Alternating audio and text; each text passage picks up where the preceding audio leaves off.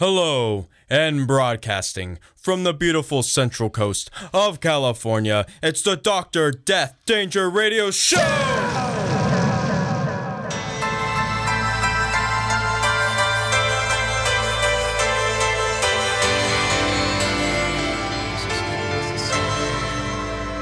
What?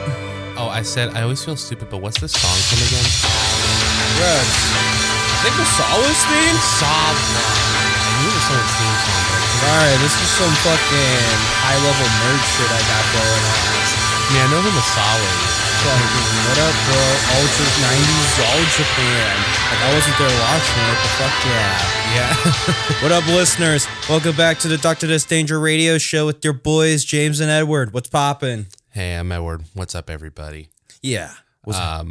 How's it going, everybody? Wrestling. We are here today to talk about wrestling. Wasn't that was that something I came up with, or you came up with something when no, was that something I came up with like whenever we watch a match and like at home or whatever, and there'd be a bunch of weird, crazy, dumb spots, whatever, and they no sell. It's just like wrestling. Yes, I think that was you and me just sitting there, just like, yeah, bro, fucking wrestling. Which we're here today to talk about, as we're here to review the first two-ish episodes. They're kind of like broken into two parts, whatever. Yeah. The Brian Pillman episode, The Dark Side of the Ring, that Vice did. I noticed the episodes had in parentheses, they had a 1/2. Do you think they aired this on Vice as like one full 2 hour thing? I think it did. They did air it on Vice as one 2 hour thing. With all their commercials and stuff too. Dude. I couldn't imagine sitting there for the full 2 hours. First, if I wasn't taking notes for the podcast, this podcast. Well, you would just mostly you have to deal with ads of like, hey, come check out at this time of us interviewing a teenage drug lord who made millions. Oh my God, fucking Vice. And stuff. Or then get Action Bronson or whoever, or like Fatty Madison or whoever. The only ads I it's got. It's like, yo, what the fuck up? We're here to cook some fucking good shit. The only that guy's cool. We sell his books. He's real popular. But I was gonna say, I only got two different ads, and one Action of them Bronson or Matty Madison. Matty Madison. Yeah. Action Bronson too, but the Madison. I just know they're both like chunky dudes that cook. I think Madison has this book called "Fuck That's Delicious." Like that's the actual name of the book. Just saying, fuck, that's delicious. And he looks like he makes some good grubbins. But yeah, the only ads I got, one of them was in the video, was them advertising season 3 of Vice. It's like well, that's on the YouTube. On the YouTube thing. Yeah, and when you watch it, actually those commercials of them friggin' advertising season 3 for friggin' Dark Side of the Ring. Dark Side of the Ring. Gets pretty fucking annoying after a while. Well, you start it's like 8 times every video. Yeah, you start friggin' able to you can almost friggin' quote it and stuff too. Yeah, almost. You don't know what it's like. The more popular he got more scared of losing his spot. If you want to feel real pain, you gotta go to the top and then fall straight down to the bottom. I was in over my head. I was in over my head. Who was it that said that? Was that oh, that's Arquette. That's Arquette, right? Yeah, that's gonna be for the Nick Gage episode. And the only other ad I saw on that was, and there's nothing funny about this one, but it was literally this was the only other ad except for State Farm, once or twice. You mean the YouTube advertisement? The YouTube advertisement, yeah. With the Jake, that's Jake 3.0. Yeah. I don't know. They've had a couple Jakes. But the only other one was this one, and there's nothing funny about this one, but it was one basically promoting awareness for Asian violence that's been going on in America since the COVID thing started. There's this woman doing this spoken word. It's a word is you are, a word is a feeling and a belief and an idea, and she talks just like that. And there's 2 different versions, and it's just kind of but it was the only ad that was playing. That you kept on getting? What, you've been... It's this documentary was already bumming me out. What have you been going on your friggin' internet? What have the cookie sites been selling information to? I don't know. I think... Oh, he's all about the friggin' Asian racism and all the friggin' racist prejudice in United States. Let's give him advertisements on racial prejudice selling shit or whatever. The only thing I've really looked up is, if we're talking online stuff, which actually kind of reminds me of something. I didn't know until today how many websites we're on. What do you mean? Wait, what do you mean? So we're on Podbean, right? Hello, Podbean. Oh, how many websites we're on? Yeah, and then we're on Spotify. I've done a couple. But we're on Stitcher, it's called? Yeah. I wanted to get on Stitcher. We're on I don't know if it's iHeartRadio. Yeah. Oh, it is iHeartRadio? Should be iHeartRadio. Yeah, iHeartRadio. And then fucking Audible. We're on Audible? Yeah, on Amazon. Oh, that must have been one of the Amazon ones. You can listen to us for free if you get a free trial. But even if you don't have a free trial, I think it says it's free anyway. Yeah, it should be free. I don't know why the fuck you'd be paying. Oh, man. Like, I haven't seen a cent for doing these podcasts. Yeah, man. I haven't been planning on trying to get any cents on doing these podcasts. The only other thing that's been going on for me recently is just, I don't know if I've said this on the podcast yet, but like, bro, I'm kind of over the Lars Ulrich hate. It's not funny. How anymore. much Lars It's Ulrich annoying. hate to be getting? Well, so I was born Because I know you one and me night. are like older now, and we kind of just like past that. Yeah, and yeah. I haven't been like It's bothering with like metal journalism and whatever. It's or just like I was chilling on YouTube the other night and I was bored, and no surprise, the Metallica dudes are all very funny, charismatic dudes. All three of their bassists, and of course the main guys, especially James and Lars. And like, so I was looking, I was like, Metallica funny moments, just cause. And then I was like, you know what, that Lars guy's pretty funny. I'm gonna type and see if there's like a Lars funny moments compilation, just cause. And so I type in Lars, and I type in the UL, and the first thing that comes up is Lars Ulrich, worst drummer ever. And I'm just like, oh fuck. And just every single comment section's like the dude breathes, and they're just like, oh, Lars is a piece of shit, he's an asshole. And there's literally videos of, there's a video that he posted on Metallica's like website, like years ago when Death Magnetic came out, like thanking the fans for the support because they finally set up their own website, and everyone's just like, oh, he's just trying to look good, Napster. I'm like, bro, Napster was 20 fucking years ago. It wasn't yesterday. It wasn't last week. It is 2021. The Saint Anger snare joke isn't funny anymore. I like the album, and I like the joke was funny. Trash can. But it's like, bro, it's the same shit. It's like with Kingdom Hearts. Everyone makes the same joke. Oh, Donald doesn't heal me. And it's like, what the fuck? That's a 20 fucking year old joke. It's annoying. But yeah, I'm over the Lars Ulrich hate. I'm not even trying to defend his drumming. I'm just like, bro, I'm over it. Like, well, I'm older too, and I kind of don't. I'm give over a fuck. shit talking Metallica. Cute. Like, it's cute when you're like a young metalhead and you're fucking doing that because like that's a young metalhead thing. Yeah, I think once you get older, you kind of just stop giving a fuck. There's a bunch of dudes in their 30s and 40s that unironically are just like, yeah, fuck Lars. Actually, to go off Metallica, I had a fucking hilarious thing because really quick, there's a funny moment I saw shit. of there was footage of James and Lars in a car, and Lars was telling James, he was like, hey, Kerry King said something about us in the magazine recently, and Hetfield's like, oh, what's that? Something about you, I think. And James like, oh, what'd he say? He said he thought that you were like one of the worst guitarists ever, and Hetfield just laughed. He was just like, oh, that guy. Oh, that guy. Actually, this is man. almost meme worthy because friggin' like, okay, so friggin' last night, because like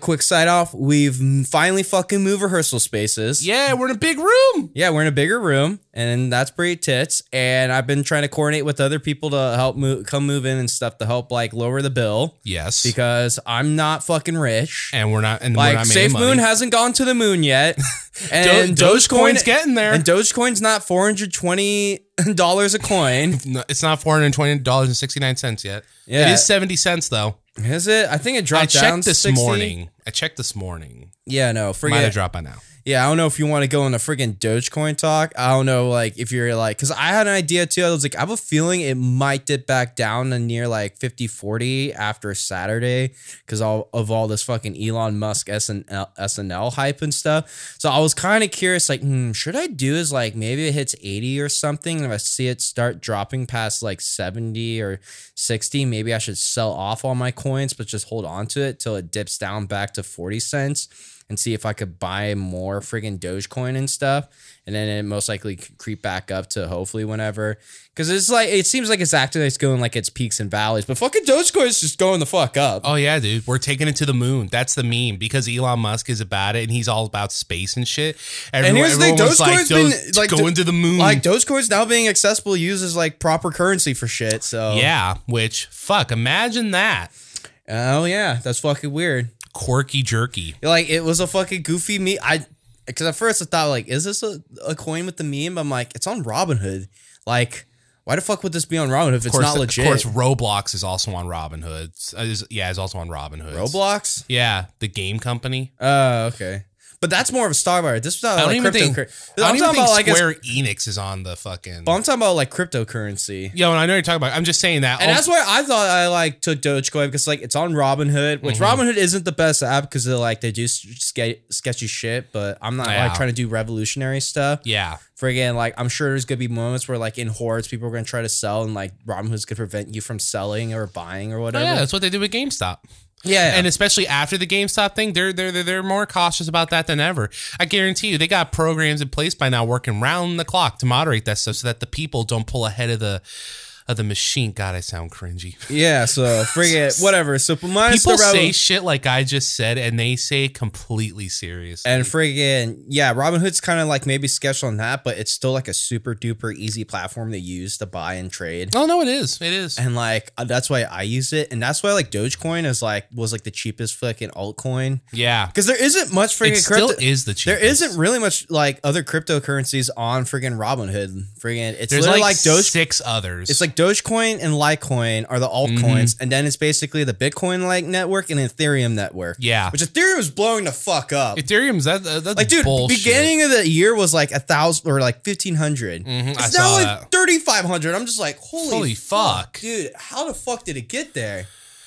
Oh fuck! That's insane. Dude, Litecoin like fucking doubled in price too. Like over the year, I'm like, dude, I wasn't like suspecting shit to double that hard. Yeah, I didn't know if Litecoin was even gonna like get there, but it's like, fuck. That's insane. But I guess people are getting more accessible to like freaking crypto, like freaking trading. So yeah, it's going to be interesting to see what happens in the next few years to see how Wall Street tries to deal with that or something. I don't know. I think like the SP like 500 peeps or something are now trying to create an ETF portfolio for trading cryptocurrencies. Oh yeah, I heard about that on a subreddit. Yeah, or something like that too.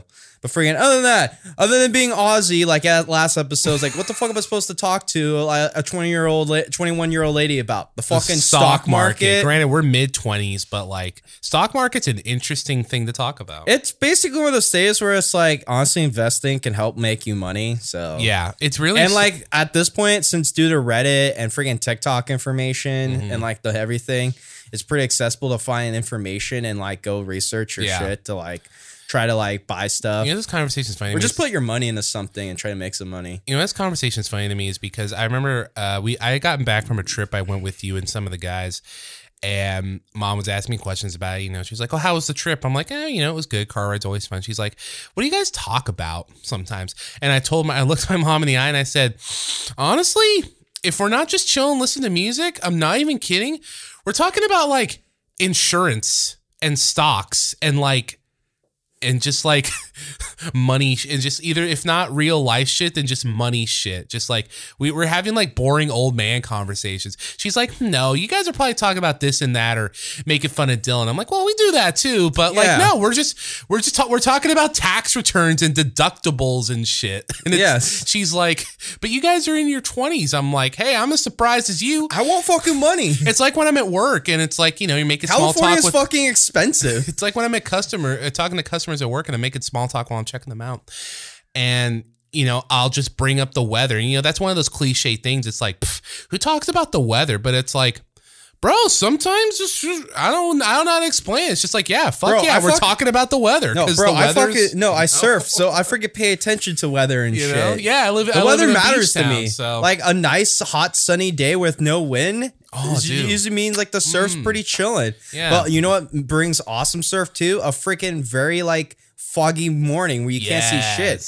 But like there's no wind, so it doesn't fuck with the waves. Oh man, it's brutal because the water's extra cold. But the water's been like really cold. I'm waiting for summer to happen where it like becomes like 8 degrees warmer. It's warmer already. It's not like it's full fucking summer. Cold. No, well, outside is warm, yeah, but the water is still like 52 to 54 degrees, like friggin' cold. Yeah. So it's a bitch to swim in. See what I mean? This is proof of what I'm talking about. It's like fuck the weather's interesting. That boring shit's interesting. No, that quote well, unquote boring shit's interesting. The weather affects my life personally. Yeah, man. No, my life personally, I've been dealing with fucking moving all this week and stuff, so I've been kind of bitchy on that. One, moving, and I just hate moving in general because moving just sucks. Yeah, you've had to do it more than any of us. Yes, friggin' like moving to the new rehearsal space was one thing because we gotta move everything and then like set it up to be nice, and I gotta plan out all that shit. But I've been fucking dealing with moving at my pad and stuff. Yeah, because like I was living with my landlords, but my landlords bought a house, so they moved out, and the people that they bought the house bought their house from, friggin' like is moving in as like a temporary spot, or who knows how long they'll hang out there. And as Edward's trying to grab a water bottle and dude, that make sure he doesn't was fucking rough. Yeah, and he doesn't like yank down my friggin' rig. I have stubby arms, man. Yes, and this is an expensive rig. I was trying my best. Leave me alone. Yeah, I'm trying my best not to like freaking have you like crash this, because I'm about to say, I was like, hey bro, you want to give me some of your Dogecoin to pay off my rig? No, I already had to pay to fix your fucking laptop once because I made a boo-boo. Yeah, let's not do that. That sucks. Yeah, man. But yeah, no, continue with the fucking moving and stuff. It was an entire paycheck. Oh, yeah. That does sound like it fucking blows.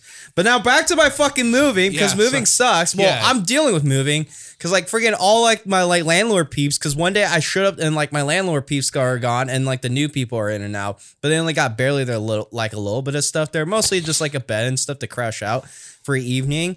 But I'm sitting there like, okay, I'm gonna check to see what's kind of left. And holy motherfuck, supposedly the fucking movers and cleaners took out all my fucking dry food. What? And then took away all my fucking toiletries. I had no soaps to wash myself or fucking just dry food hanging out. What do you mean they took it out? They fucking thought it was the fucking landlord shit. But freaking... Oh, fuck. Yeah, but there was no real way. They fucking just jacked all my fucking shit and stuff, which then I brought it up. Good thing I was able to get all my dry foods back, because I like friggin' got like a bunch of stuff for friggin' powder nutrition shakes for my work days and stuff. And like, that shit's not fucking cheap. No, it's not. That fucking gets up to $100. Like, yeah, that shit lasts for a fucking month, and that's like 30 days or more of like breakfasts. It's just like whatever friggin' liquid I use. But it sucks to drop that. Yeah, but then I had to go fucking buy a new toiletries and shit too, because like the landlords are still like trying to figure out their stuff. It's like, dude, I need a fucking shower.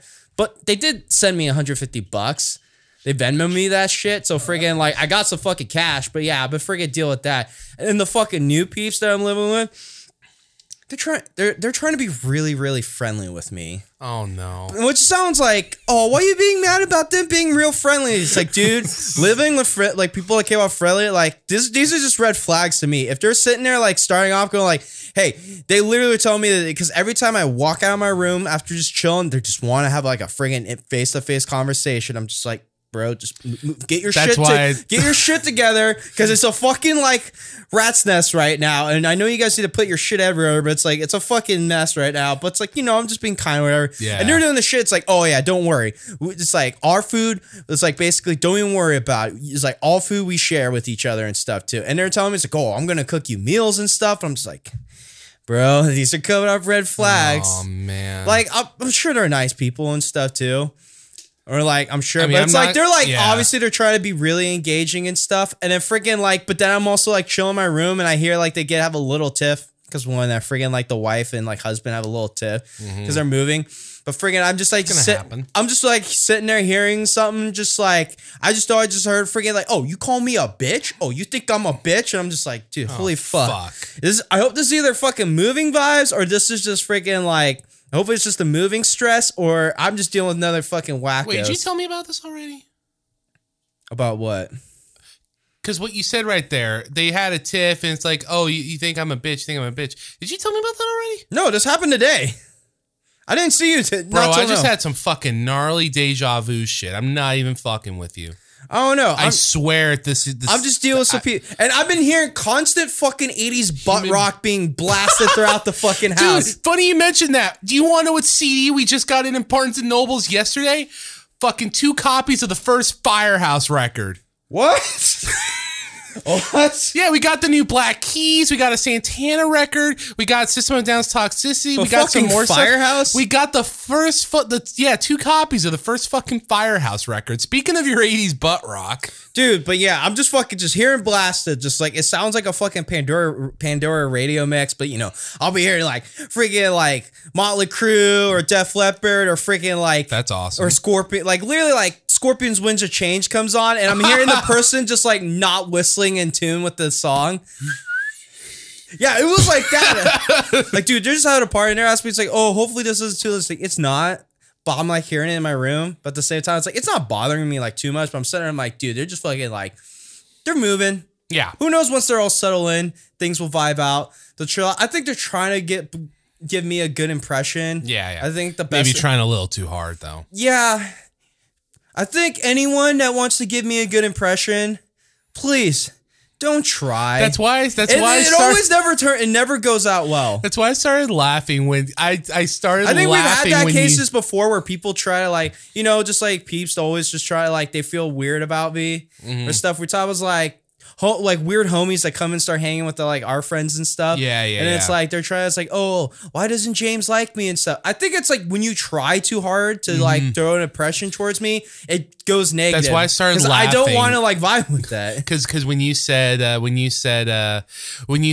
and they're like trying to be nice to me, that's why I started laughing, just because I know you and stuff, and I'm just like, oh man. I'm sure it might sound weird to other people, but no, it's just like you said, you know, you don't like it when folks try too hard, and because then it also becomes a thing of folks like, and I probably don't mean it, but then it becomes a thing of like folks invading personal space too, or like certain like social boundaries and stuff. Because like it's not that you want to be left alone, but it's like, hey, you know, I'm doing my own thing. We're roommates, you know, but you know, let's be civil. Maybe we can be chill, but we don't have to be like, you know, buddy going off on like adventures or something. Yeah, it's like they're like trying to do that like first day. I'm cooking you meals. It's like, yeah, they're gonna cook me meals and stuff. It's like, cool, bro.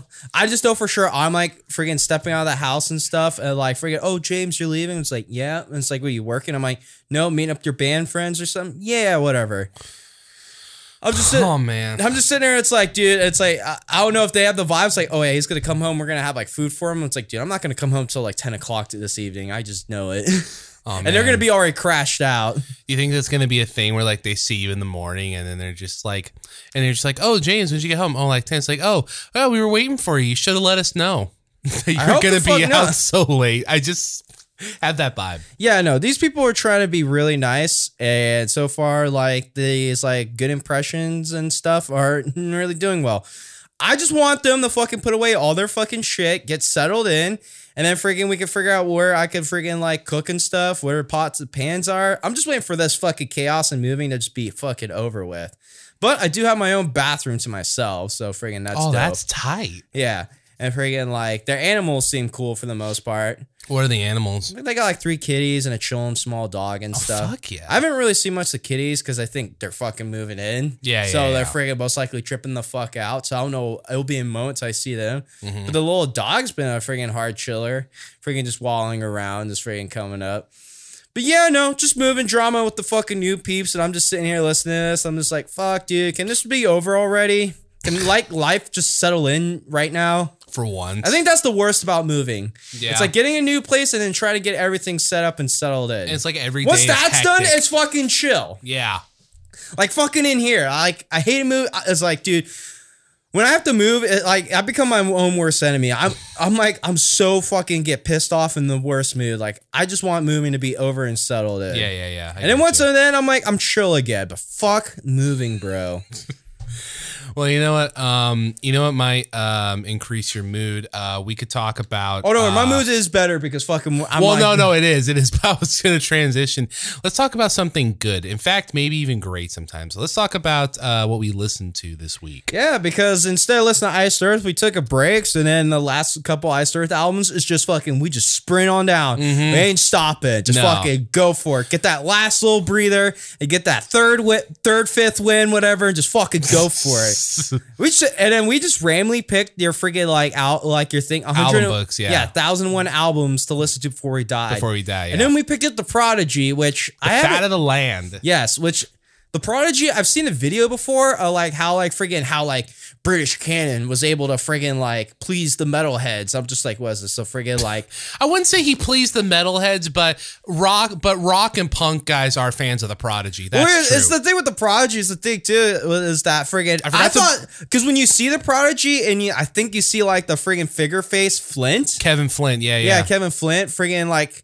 He's got like his he's got his like freaking double horn mohawk thing. And he's got the piercings and eyeliner. I thought this was some like 80s fucking like street punk or something. I forgot to bring the book in because I wanted to like flip through it for some. Well, we can always pause and you can grab it. Well, do you want to? Well, let's continue on talking about it. I was just because there's a thing in there where Kevin Flint was saying how like people associated them with punk and they were just like. Well, like image-wise, it's like when you first see the guy, it's like, oh, is this gonna be something like, oh, it's only young punks. Hey, my name is Puke. You want some beer? Got some split it. Like I thought it was just gonna be some fucking sloppy, shitty, like good punk or something. But then when you listen to it, it's like, what the fuck is this? Yeah, you listen to it. And I knew what the Prodigy was because the song on here, "Breathe," the second song.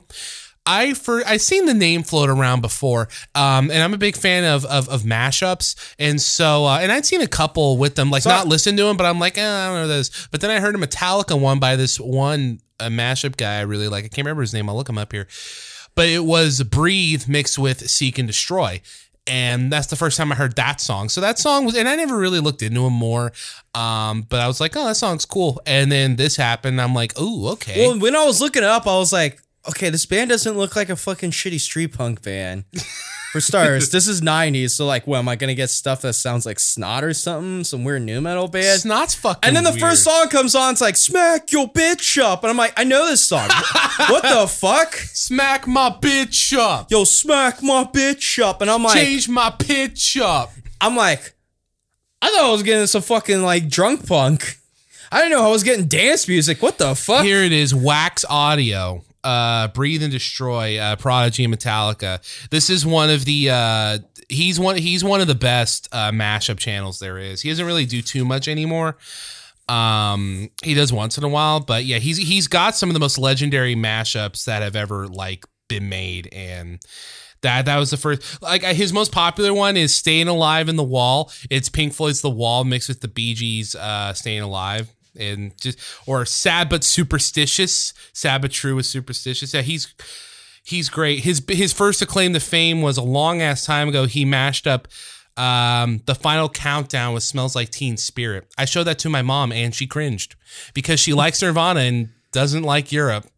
She heard that opening keyboard and she was like, "What the hell is this?" It's like Europe's Final Countdown's a great song. It's all right, yeah. But the rest of Europe blows. That's what I told Mom, and she was like, well, yeah, what was he expecting? I don't know what I was expecting. Maybe a cool band. No, that if you want to listen to a cool band named after a country/continent, bro, Asia. That first album they did, it's great. Maybe I should check that out. You should. Okay, so yeah. So what's the Edward breakdown of Prodigy's Fat of the Land? So this album has a lot of really cool things going to it. You got drum and bass things. There's great production. You've got breakbeat influences. You've got the blueprints for dubstep, and there's a little bit of industrial in there. First track, "Smack My Bitch Up." Yo, when I literally heard this, I was like, I love that. Dude, that fucking that like I was like, dude, I did like everything the Prodigy image you out. It's like, dude, the fucking name, yeah, and like Flint's look, or at least what you know. It's like I thought this was gonna be a fucking street punk band, or something. And I listened to this like, okay, what the fuck's going on? Oh man, I heard "Smack My Bitch Up," and I'm like, what the fuck? Yeah, what was your first reaction when you heard this song? I've heard this song before through 90s electronic hits, playlists and stuff. Like this isn't a song I haven't heard before. But like friggin', you remember hearing the words "smack my bitch up," and I'm just like, all right, cool. And it's like I did not put like the name, the Prodigy, Flint's face, and then this song together. I'm like, these seems like some contradictions going on. At first, I'm like, I didn't get to see the music video, but I heard the music video for this won a music award. But apparently there was like a lot of nudity, a lot of drugs, and I guess you could. I'm by forward-thinking logic, I assume that means there was also a lot of sex. But there was sex. But yeah, there was nudity. They weren't and ready drugs for sex on TV.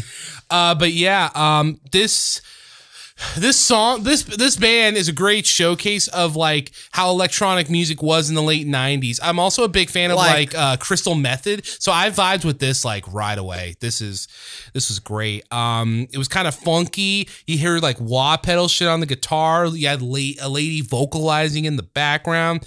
Bass hits hard. Drum sounds out of this world. There's like phasers and wobbles and wubs. It's sick. You're just breaking down everything. The second song, this is Breathe. Like I said, I heard this is like from the a best mashup. song. I feel like this is the best song on the whole like It's record. really good. Like this song gets stuck in my head. It's so brutal. Like no, it's like oh fuck. I don't want to butcher it. We're gonna sound horrible. Whatever. It's got a great fucking riff, and it freaking gets stuck in your head, and then freaking the words just like breathe with me. And breathe with me.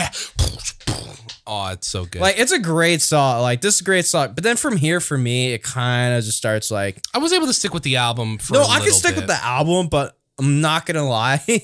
There's a point where it kind of just like... It's kind of like... A lot of these songs kind of go very long. And here's the thing about dance music. For like, they're supposed to go long because it's raver music. And you're supposed to just get whacked down on ecstasy and just dance your ass off all evening. And like, just let the beat just do its thing. But just casually listening, like, there's a point it's like, okay, dude, this has been like 5 minutes. Can we get another song?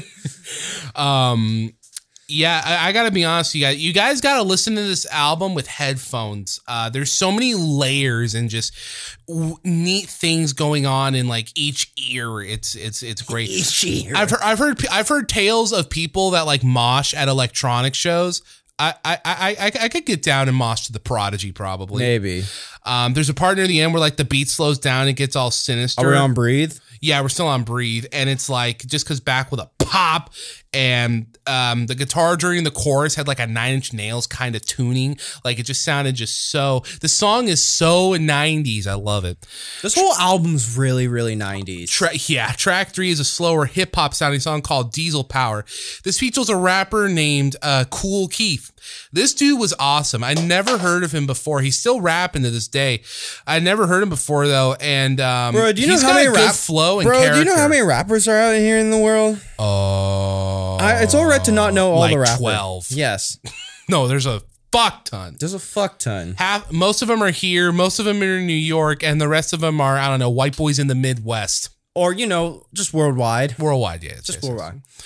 It's always trippy. Rap only exists in the United States. That is Edward's opinion on rap music. That's not my opinion. Shut. Get out of here. Rap and hip hop only exists in the United States alone. I literally didn't say that. It's either Los Angeles, New York, or maybe some cringy people in Kansas City. Oh my God, fuck off. I was thinking more Wisconsin, but oh fuck. So, well, you've been to Wisconsin. Was there a lot of cringy peeps trying to like be like? Well, I did. To drop I don't know hip-hop? if I don't know if I not real. Well, okay. So there's this one dude who was friends with the guy whose wedding I went to. He's one of my good friends. This other dude, his name's Frank E. He was a wrestling fan, so I used to call him Frank E. Dangerously. I don't know if he ever got that reference, but he hopefully he does. Yeah. Hopefully he did. I mean, but he had a podcast. This is the podcast I told you about a long time ago. I tried to get Treason on, and then I wanted to see if I could get Wizard on and stuff. But shit happened with him. Whatever.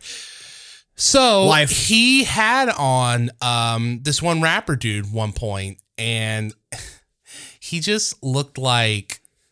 I know he didn't mean to, but Frankie just looked like such a white guy in front of this dude because he was talking to the guy. He's like, oh yeah, I love rap. Some of my favorite records are, Straight Outta Compton and Enter the 36 Chambers. And then the guy's just like, oh wow, yeah. I'm just like, oh my God. Actually, it's a fucking quick side off hilarious story. Yeah, because when I was like coordinating with the other guy, we're moving into the space last night. We're kind of talking. Yeah, no, friggin' J Frost. Yeah. And we got a dude that's like tracking with like the studio at the studio here. And friggin' like the guy, like, or at least he was a homie of someone that's like doing like a rap or trying to like he's a homie of these rappers tracking and stuff. Yeah. Comes to use the bathroom, kind of says hi. I think we were like saying like, we were talking about something and friggin' like he asked what we did and stuff. And I told him we like jam drums and it's like, what type of tunes? Like I always first thing say, it's like, it's punk. I like just jam punk. Yeah. But then from there on, if you want to get nerdy, it's like I could break down one's a death metal band and then one's like crust punk, like stenchcore influence ish band, but also kind of grindcore. that one's fucking kind of fuckery. And then there's just a D-beat band. I can't believe you expect people to know what stenchcore is. Yeah, but friggin' like, yeah, but they ask me and it's like, it's punk, but then I could break it down to the nerd terms. Yeah. And then like the guy's like, oh yeah, dude, I like fuck with death metal when I'm like lifting weights. Yeah, I listen to Pantera. Dude, I almost started fucking laughing in his face. I had to take a second and just bite my cheeks. I was about to start laughing.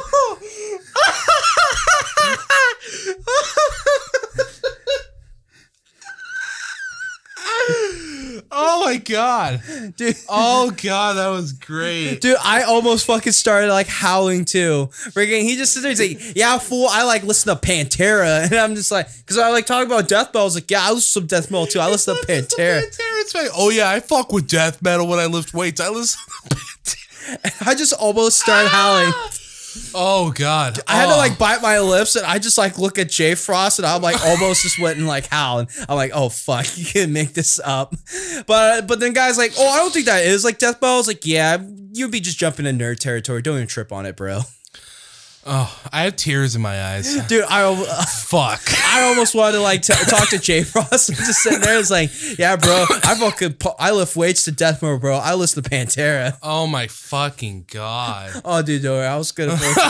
That's great. Okay, we've got away from the Prodigy. I'm sorry. Get back to the friggin' rapper. Yeah. So this rapper, yeah, he's got a great flow and a lot of character. I looked him up a bit. He's a little weird. He claims he invented horrorcore and he doesn't feel human anymore. From like a interview. Hey, when he's hanging out with the Prodigy and doing ecstasy all day, I think you eventually start like getting to that new level of train of thought. But yeah, I like the song. It was cool. Track 4 was called Funky Shit. And my first thought was that title is... Keep going. That title is wrong. This song isn't really that funky, and it's not shit, but it's pretty good. It's this song didn't immediately grab me like the other ones. I wouldn't say it like bored me, but you know, because like that first song is really cool, and then Breathe happens, and then the rap song, and then this one just kind of was just there for me. Yeah, I love the drop. I love the drop sample they had. Oh my god, that's the funky shit. That was cool. Oh, you know, the drop sample is great. Track 5 is called Serial Thriller, which this song brought me back. I really like this one. I like Prodigy's incorporation of they use just like some straight like noise too.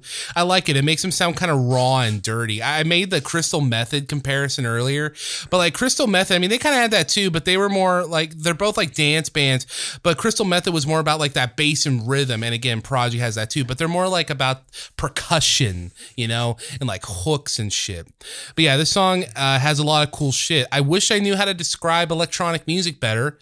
But no, it's good. There was no good way. And here's the thing. A lot of these songs were usually built off one good hook, but that hook would just be on for like 5 minutes straight. It's like, exactly.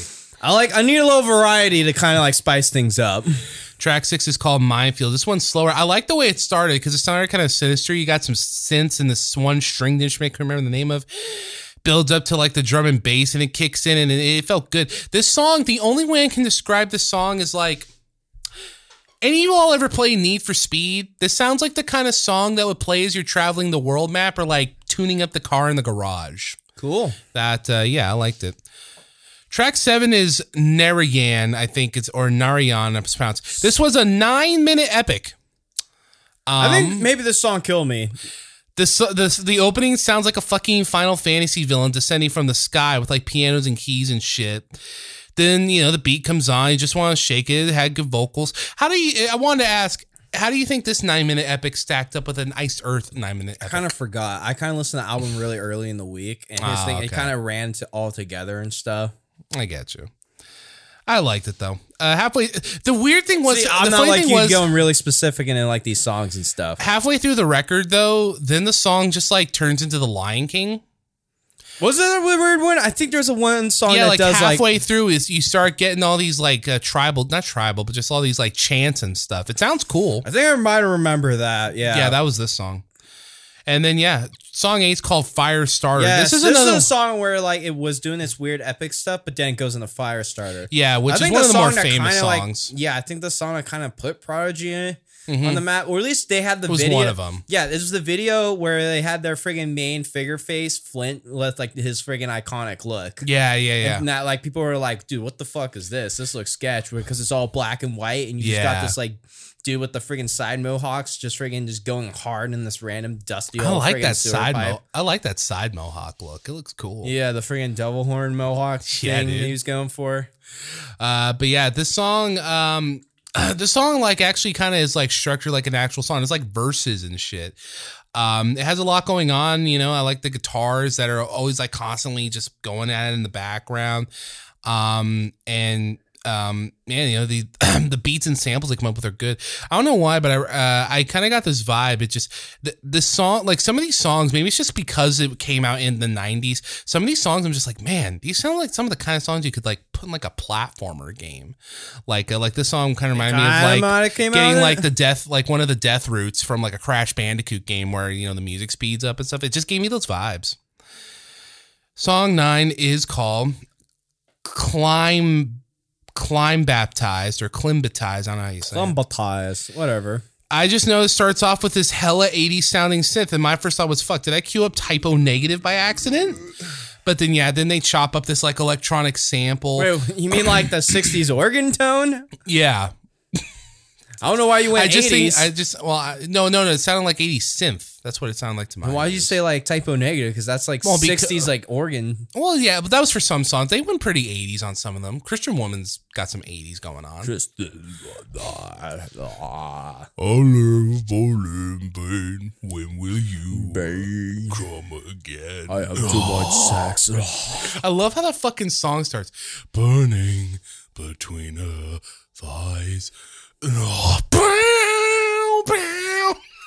Love Typo. Yeah, I don't want to go on Typo Negative. Let's finish the Prodigy. And then, hopefully, we don't start ranting on Typo Negative. Where that literally was a band where he wrote songs to get laid, and it worked. It worked.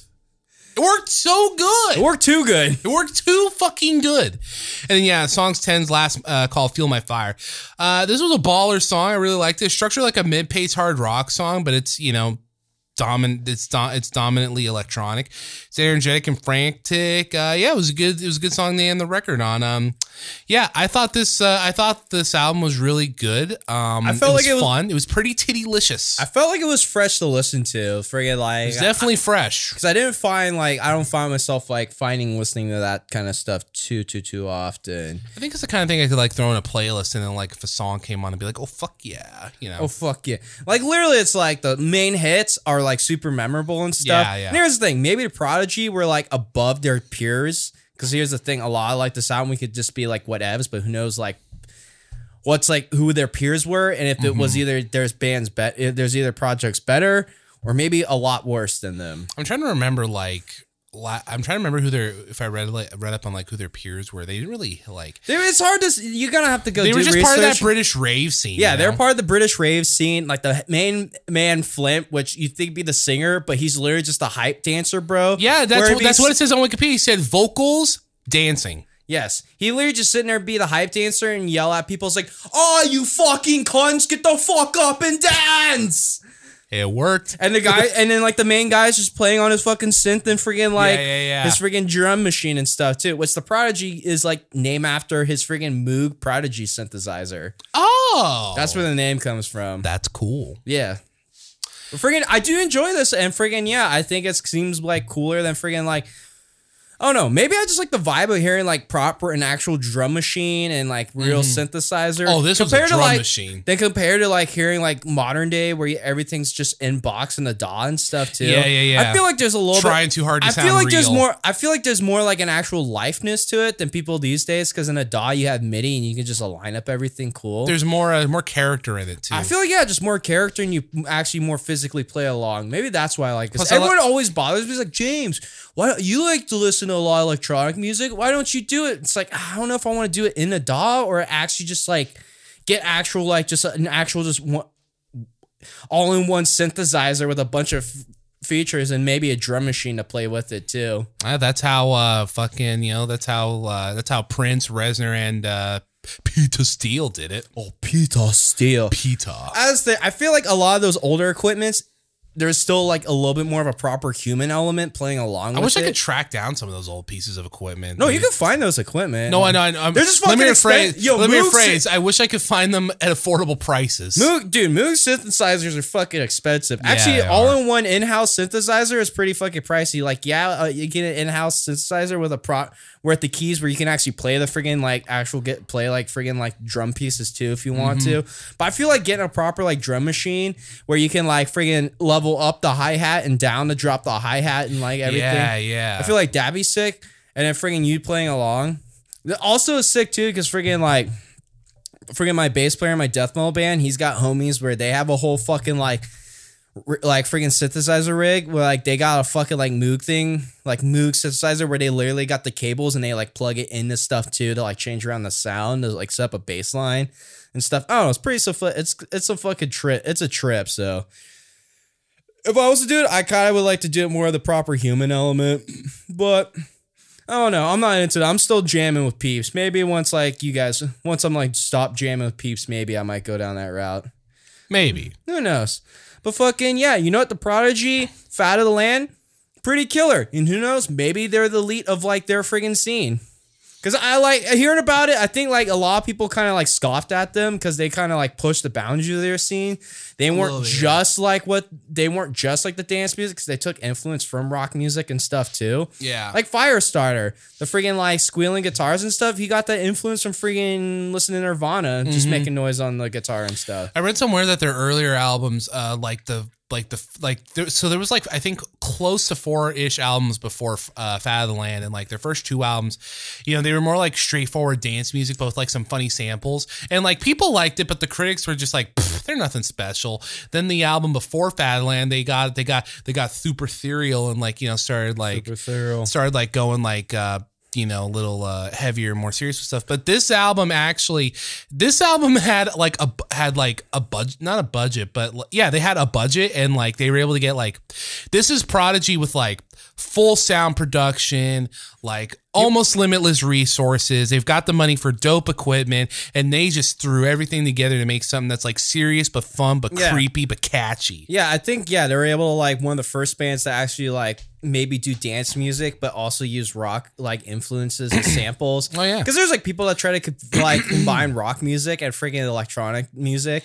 These and guys, it's just fucking bad because there's too much of the rock into electronic, where honestly when it comes to doing that, it's better just use a fucking sample of something and then like layer it down with the like music itself. But friggin' you know, no, it was good.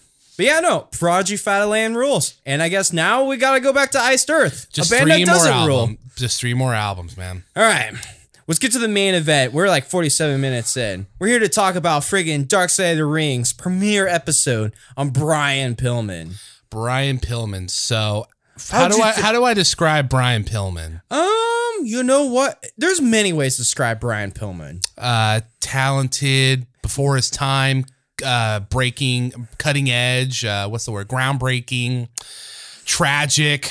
Died before maybe he really could have went to the next level. Gone too soon. Potential. I think that's a good one. Back craze decisions. Loved women. And just sad. This is a guy. A lot of kids. Fuck. This is a guy where it's just a great raspy voice. Oh, dude. I love his voice. Let's just get into it. Freaking, I don't know how you have it started off, but we open up with basically, we got Stone Cold Steve Austin telling us how awesome Pillman was and stuff. Just saying how like friggin' like super talented, athletic, always thinking on his feet, good like looking, pushing creative. his character and stuff. And then the intro is honestly, this intro is about how like he was one of the first people to really kind of break the fourth wall. That's what it's called on YouTube. The YouTube video is called "How Brian Pillman Broke Wrestling's Fourth Wall." And stuff. And that's like half this video, but it is an interesting center point. Like they're talking about how he broke the fourth wall, but then kind of start going into kind of like his hectic life and stuff. Yeah. Like dealing with it like a crazy injury and then like his freaking him using a lot of like painkillers and muscle relaxers and stuff. And then we see footage of him, as Stone Cold's put him over, we see footage of him like wrestling, cutting promos. So do you have much specific after we kind of got all the intro, how Stone Cold was just kind of like telling more how awesome he was. No. It's like, it was like Stone Cold, but then it it goes to JR and Cornette telling how hard Pillman went on into the wrestling yeah, thing. guys like Jim Cornette and family members and stuff, they're talking about various things about, about him and stuff. And as the video is titled, how Brian Pillman shattered the fourth wall.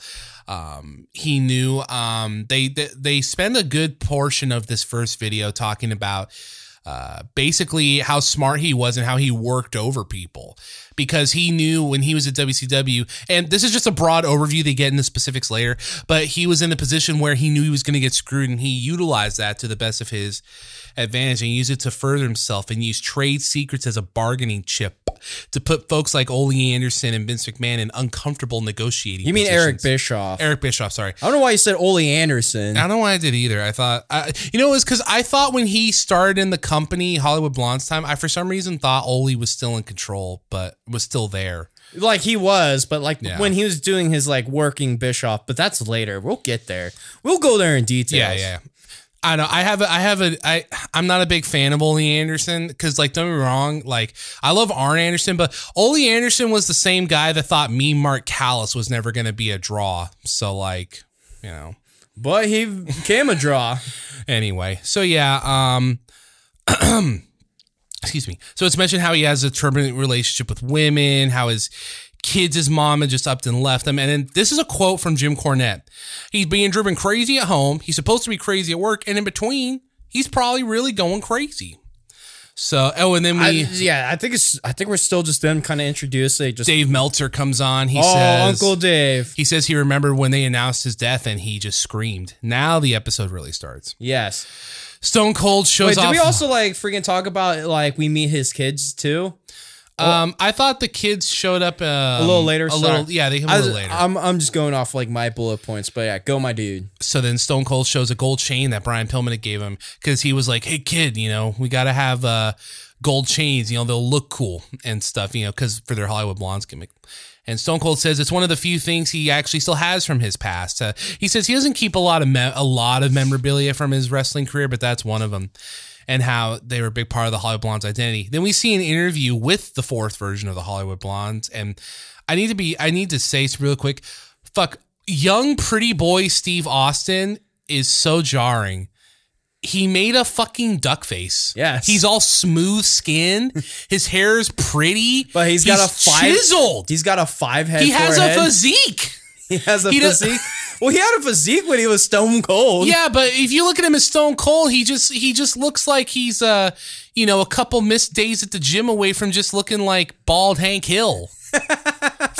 But I'll say it, Stunning Steve Austin was a pretty guy. I think he fit his gimmick. He fit his fucking gimmick. Before we continue on, quick question, homie. Yeah. What are you doing after this? After the podcast? Going home. Oh. Why? You want to be bored and jam Wizard? I think I got Dylan creeping by. If you want to. I thought you guys were jamming death metal. Yeah, well, it's now only me and Dylan. Oh. If you don't want to, it's all good. Maybe we'll see. Or just if you want to say what's up, you have I sort of have to be home early-ish because of plans with Mother's Day tomorrow. Hey, you know what? It's all tight, homie. Sorry, listeners. A little interruption. Freaking my security wallfire thing likes to do its regular checks, and sometimes it interrupts our freaking recording sessions. But it's all good. Me and Dylan figured out we'd be chilling if you want to jam or not. Spoiler: Edward's got to go home and see, go kick it with his mom. Yeah, prior plans. As it happens. Sometimes it's just like, not everyone's ready for something to be thrown at their laps and like, hey, you want to do this? And it's like, fuck yeah, let's go. Sometimes like, sorry, prior plans. No go, bro. So where was I? Oh yeah. So yeah, Stone Cold Steve Austin was very pretty. Stone Cold. He was about our age at this point too. When he and Brian were first put together as a tag team, he was about 28. Nice. So yeah. So Jim Ross talks about how his fast flying style, they called him, Flying Brian. And I gotta be, we had an old friend who I would watch older wrestling with sometimes. And I remember I felt so stupid. A lot of the knowledge I have about older wrestling, I didn't really come around to until like the last 4 years, and it just kind of became like my favorite thing to learn about when it comes to wrestling. And we watched a thing of the Hollywood Blondes, and like I was like, Stunning Steve Austin, and I was like, oh wait, I knew that though, yeah. But then I saw Flying Brian, I'm like, Flying Brian. He looks at me, he's like, yeah. Brian Pillman. And I was like, what? What do you mean that's Brian Pillman? Yeah, that's Brian Pillman. What? His glorious mullet? He looks clean, a baby face? Bro, you want to talk about a fucking mullet? We meet Brian Pillman Jr. He has an amazing mullet. Oh, dude. Oh my God. He didn't have that mullet day one, though. He didn't have it day one. I remember in MLW, his mullet wasn't too good, but here, it's like... Oh, it's primo. It's primo. He's got a primo mullet. Brian Pillman Jr. They only show him from like the chest up. He has to be wearing a fanny pack. I feel it in my bones. You feel it. I feel it in my bones. He wears a fanny pack. So yeah, I guess we meet Brian Pillman Jr. Talks about his dad's passion and his drive. And then we also meet Brian's, not Pillman Jr.'s sister, but Brian Sr. Yes. We meet his older sister, Linda. Yeah. Really quick before that, Stone Cold mentions how great of a promo Brian Pillman was. And then we get the interview where he says, he's talking to someone. He's like, "You're not running this interview. I am, because I am Brian fucking Pillman." Yep. Yeah, in ECW. Pillman's sister, Linda. She talks about, polyps? He had some vocal issues as a kid where he had something like building up on his throat. And they had to like scrape it off and shit. Yeah. Like 30 times, I think. Yeah, and that's where he gets his raspy voice from his shredded vocal cords. Yeah. But also like friggin' with that like issue of like whatever the fuck was building up on his throat, friggin' there was like, he had to get emergency friggin' like tracheotomy. Tracheotomy. Yeah, get an emergency tracheotomy, and basically the doctors popped up to his freaking pad and just stabbed the fucking pen tube through his throat. Yeah, that's what happened. Her mom came home. She could hear Brian breathing in the house. Called the doctor, and then put the phone to Brian. And then I don't know if I wrote this down. I think what happened was they drove Brian to the doctor's home. Because it was closer than the hospital. Or the doctor went there, yeah. And then they gave a fucking tracheotomy right there on the fucking table. That's insane. Yeah, but fucking doctors can do whatever. Hey, once you got the knowledge, bro, just fucking go for it. Oh, man, no kidding. Hey, you can use floss as stitches. That's true. I heard that somewhere. Yes. So Linda says in life, that kind of thing never stopped Brian Pillman from doing things. Jim Cornette chimes in. He felt like in a way that made Brian feel kind of like, in some ways, Brian overcompensated in the sense of he wanted to always excel and always wanting to talk all the time to show that, he can't talk. Yeah, because he went like 2 months, like not 2 months, 2 weeks without talking. Mm-hmm. Like no word can be said. Yeah. He was a mute for 2 weeks. And through that has like friggin' traumatized him and wanting to talk a lot more. Yes. So then we meet a guy named Kim Wood, former NFL. Oh, this guy was awesome. Coach. He was cool. His first words are, we're calling Brian a tough son of a bitch. Yes, he was the strength coach for the Cincinnati Bagels. I don't know why I said Cincinnati. Cincinnati Bagels. Cincinnati. The Cincinnati. Bengals. Whatever, for the Bengals. The football team, not the band. Yeah. But friggin' basically, he was the strength trainer. And yeah, Brian Pillman at one point was a player for the Bengals. Yeah. He recalls his tenacity and his drive. Apparently, Brian Pillman also was known, socially as a street fighter. Linda tells a story during his football years. Linda tells a story about how they don't give any context as to why this happened, but second floor of a bar, where there's a balcony. Bar club, a lady threw a drink at him, and then her freaking her boy toy tried to freaking tussle with him, try to throw a haymaker at him. Yeah. Pillman was able to dodge him, beat the shit out of him, and then throw him over the freaking over the ledge of the balcony and hold him by his legs. I hope in my heart of hearts, it looks just like that scene with Commando. Or like Batman. Yeah, both. Either or. Either or.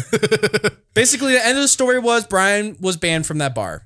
Club, whatever. So after the Bengals, he goes to Calgary he goes for the Canadian Football League, which he fucking destroys his ankle. Yes. And he cannot play football anymore.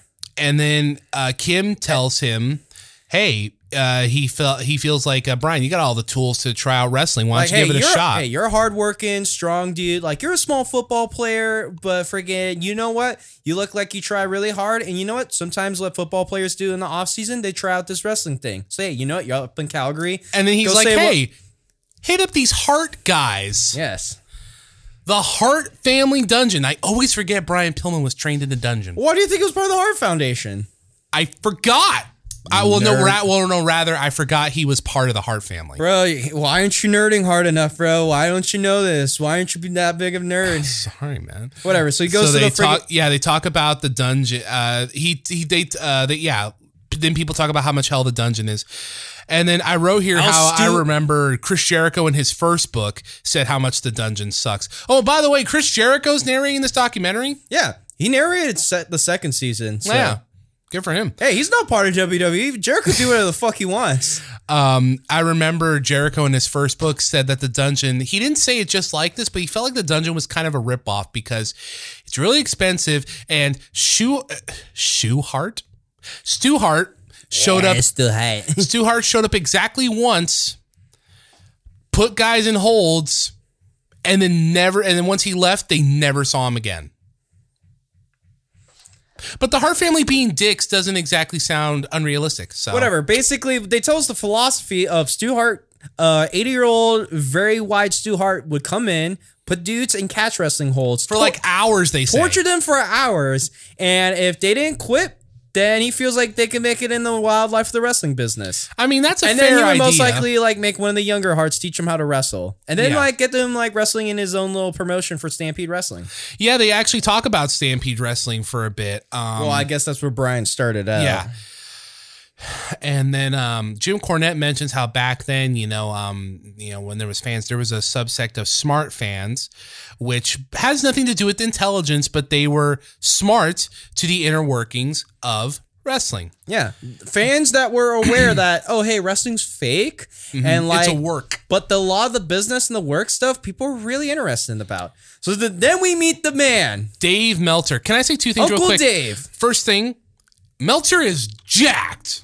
With a fly-ass gold chain. He's looking fresh. And friggin' Bruiser Brody, Bruiser Brody with Japanese writing on it. Like sick Bruiser Brody t-shirt. No, the best is where they show like a shot of him on his computer in his office. And the funniest thing is, his whole floor is just filled with papers. Yeah, I was just saying, second thing, his room looks like a hazard zone. It's so, I didn't want to call it messy because I'm sure it's an organized mess. I'm sure he knows his way around. But yeah, fucking files on stacks, boxes and cabbies and drawers and shit. I'm like, dude, what the fuck? Also, he has a nice house. But I'm like, what the fuck, Dave? Yeah, dude, Meltzer's house is a fucking meme. Well, Meltzer's office is a meme. They'll go in, it's like, dude, holy fuck. It's just cluttered. I think he has one copy of every Observer he ever wrote. Yeah, no, it's funny too, because friggin' like Brian Alvarez, who friggin' like hosts the friggin' Wrestling Observer Radio stuff with like Meltzer, he says it's hilarious because freaking there'll be times where Meltzer, you just hear him get up and you just hear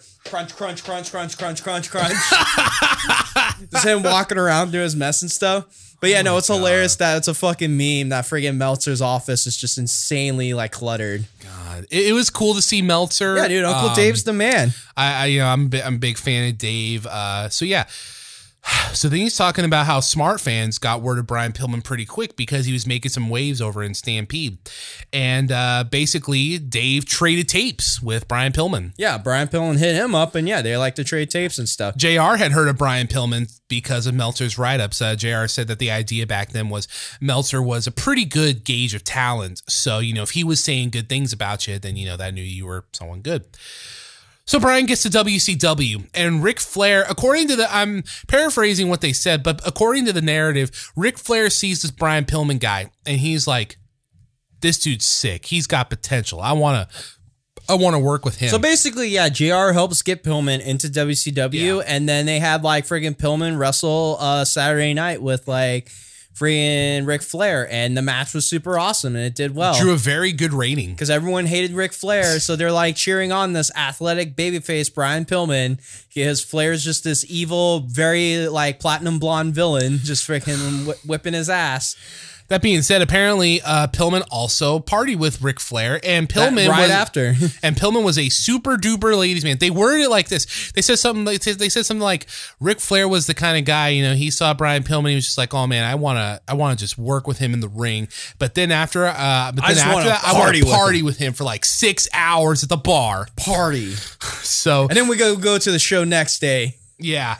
And yeah, Pillman's super duper lazy, man. And I can't say I don't get it. He was a good look. That fucking mullet. Dude, the mullet. Yeah, Pillman was total He ladies was man. nicely shaven. Yeah, unique and voice. he's on TV, Yeah. and then like freaking, He's buff. they're just showing all the ladies that he's hanging out with, and they're all like total babes. Yeah. Dude, he dated Terry Reynolds. I forgot about that. Yeah. They didn't bring that up.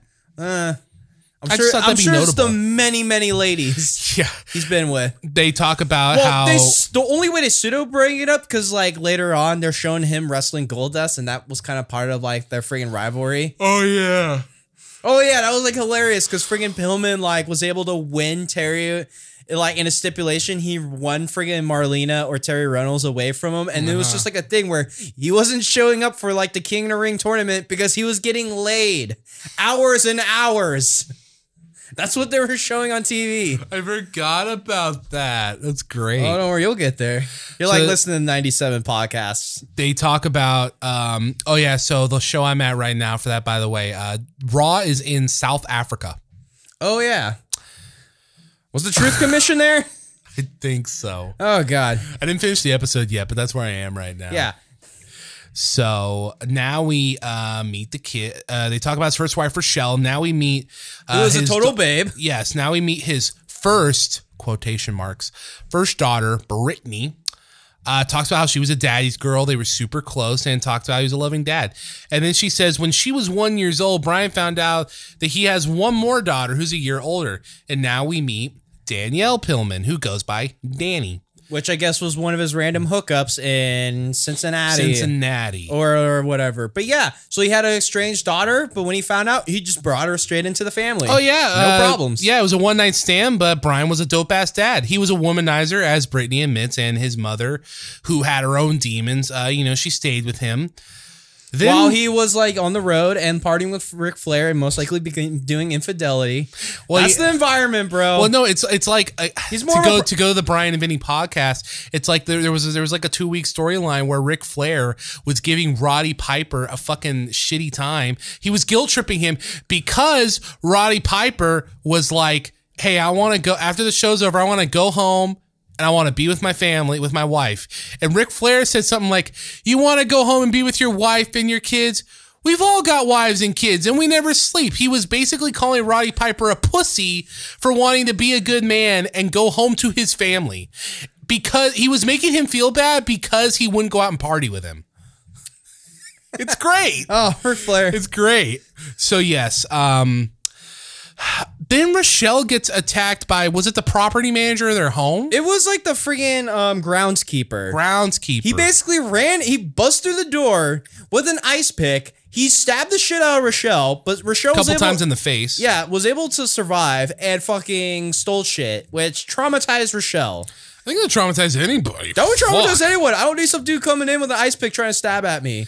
And I mean, Rochelle didn't look like she was not about big, that basic instinct shit. And Rochelle didn't look like she was a big lady either. So she looked like a small woman. Yeah. So I felt bad for her. Do you remember that picture I sent you of Brian Pillman though? He was wearing the fucking total like 80s dad look. I feel like I need to tell people this man. I have it right here. He's got his glorious mullet. Oh, bright pink shirt that says "Tear It Down," and he's got on these baby blue pants. The baby blue like poofy sweatpants with fucking pink, dark blue, and sky blue stars. And what are those shoes? He's got those like pumped up sneaks. Oh, dude, he's got the fucking Nike high tops. The Nike high tops and a black fanny pack. Oh, I would wear it. I sent that picture to you and I was just like, this man was magnificent. Oh, dude. Here's the thing about seeing like Brian Pillman throughout this documentary. Great. I would wear everything he's wearing. He is like... He had such drip. Dude, he is a drip king. Oh, it's great. So yeah, so back with Brian. At this point in the timeline, Brian's chilling at mid-level WCW, but he's not the main eventer he wants to be. In come Eric Bischoff riding a motorcycle. A big, beefy Harley. I'm out in the land of like his house in Montana. I'm going to be honest. I didn't recognize him at first. You did not? What? I didn't until I heard him talk and they said his name. I didn't recognize him. I didn't recognize him as Eric Bischoff. I wrote here he kind of just looks like a not nerdy Woody Allen. But then you realize Bischoff's showing his age, bro. Like, I'm not trying to guilt him for that because that's just time. But like, I don't know. I didn't recognize him at first. He had gray hair in 2006. But it was like short. I don't know. Maybe there was something. Maybe I don't know if his head changed or. I think he leaned out. Maybe. He kind of leaned out a little bit. He stopped practicing karate.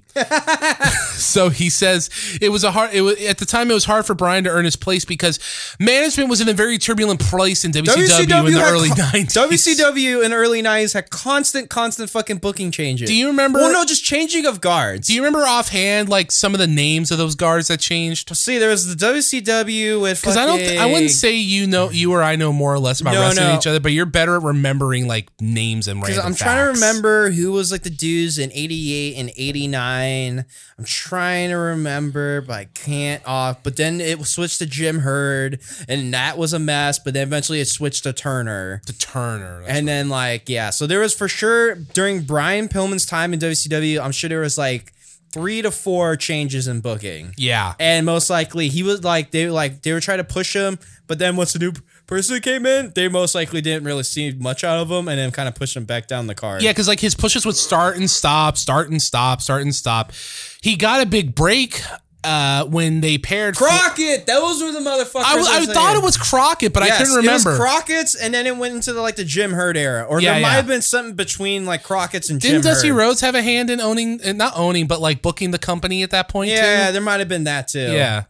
Oh, and Sullivan was there as well. Yes, whatever. So there's Crockett, and then maybe that transition of like Dusty, because I know Dusty for sure was like around like 89. Yeah. Because he was like kind of like I know a story of like him booking friggin' Ricky Steamboat to like do well, but lose to like a monster Russian. So then Dusty can get like the friggin' super win in the end and stuff. And he didn't care for it. So he kind of left. No, that was earlier. Yeah. That was earlier. That wasn't an NWA, was it? That might have been earlier. Yeah. That might have been earlier because then I think Steamboat then went from that to E, then came back and had that like his first half of the year, like 3 epics with like Ric Flair and stuff. Which everyone was just gushing like, oh my God, it's like the best match I love learning about Dusty Rhodes stories because like just I can never fully comprehend just how much of a dick he was. Just about all the booking. It's like when Brian May said on the end of the show, it's like, it's all about Dusty. It's he's just trying to make sure he was a superstar. But yeah, so they pair up Flying Brian with Stunning Steve. They talk. And Stunning Steve's like, damn, you think I wanted to like team up? I was a singles wrestler, just me. Mano a mano with another guy. And I'm just like, fuck. This made me laugh because this gave me the vibe of like those buddy cop movies where like the older, like grizzled vet cop doesn't want a partner because he prefers working alone. But then there comes the young upstart. Yeah. Like you said, he liked working with another guy and only having to depend on himself. Plus, Austin, I think, said he had a couple runs as I think he said U.S. title at some point. Yeah, I wrote U.S. My phone auto-corrected to U.S. president. I think so. You might have had a U.S. title. I don't think Stone Cold Steve Austin was U.S. president. Whatever. So basically, these two dudes weren't really going anywhere. So they like teamed them up to kind of be like kind of enhancement team. That, yeah, that's what they said because I'm going to sound like Brian Alvarez right now, but it's like when WWE throws 2 random dudes together to be a tag team, but with no buildup and no plan. Steve Austin uses the words interim tag team because they were going to put over other people. So they traveled together. They're becoming good friends. Steve mostly drove while Brian would read through the dictionary to look up new words for promos. And you're just getting stuff. It's like freaking like Pillman interviews like, I am going to go through the red bureaucratic tape. Go to the red tape. No, it's bureaucracy. Let's go to the top. I'm just like, what the fuck? I loved it. So it's really endearing to hear like Stone Cold talk about Pillman, and Pillman would be like, hey kid, when he's talking to Stone Cold. Because the idea of someone calling like Stone Cold's kid, I think Stone Cold might have been 5 years older than Pillman. Yeah, Pillman was really young at this time. That's what's funny to me. So yeah, Brian said they needed a name. He came up with the Hollywood Blondes. The logic was it had been done before, but it had been a while. There you go. So there's Hollywood Blondes 4. So it's just like, you know what? Freaking like blonde, freaking arrogant like heels and stuff done before, but you know what? It's been a minute and it works. Stone Cold puts over Pillman in every way, basically saying that everything about the gimmick, you know, like their presentation, some of their stage, their antics, and just the name and everything was just his idea, his creativity. Like that spot where they used to like wind up the camera. And here's the thing, like heat. them being like the weird enhancement friggin' interim tag team, them becoming heels and arrogant heels kind of helped like Pillman's creativity to do more, to try to get a rouse out of the crowd. So like the tag team was very helpful in this. Like, Eric Bischoff literally said they were made for each other as a tag team. And Stone Cold even said that it helped him understand like how tag teams, and it helped him come around to liking tag teams. This was so wholesome. Jim Cornette had like this nostalgic, like actually happy look on his face as he talked about him. So at this point, this is when he met Melanie. Oh, fucking Melanie. I'm going to be honest, full disclosure, I'm not a big fan of this gal. I've heard Brian Pillman Jr. shoot on her a few times. Now, granted, this is before they reconciled, I guess, which I didn't know going into this. But just looking at the story and looking at people saying, you know, she was sketch. Look, I was going to save this for later, but I might as well say it now. I know, like, you know, after Pillman dies, she goes on Raw TV, and that's like, oh, that's one of the sleaziest things in WWE history, you know.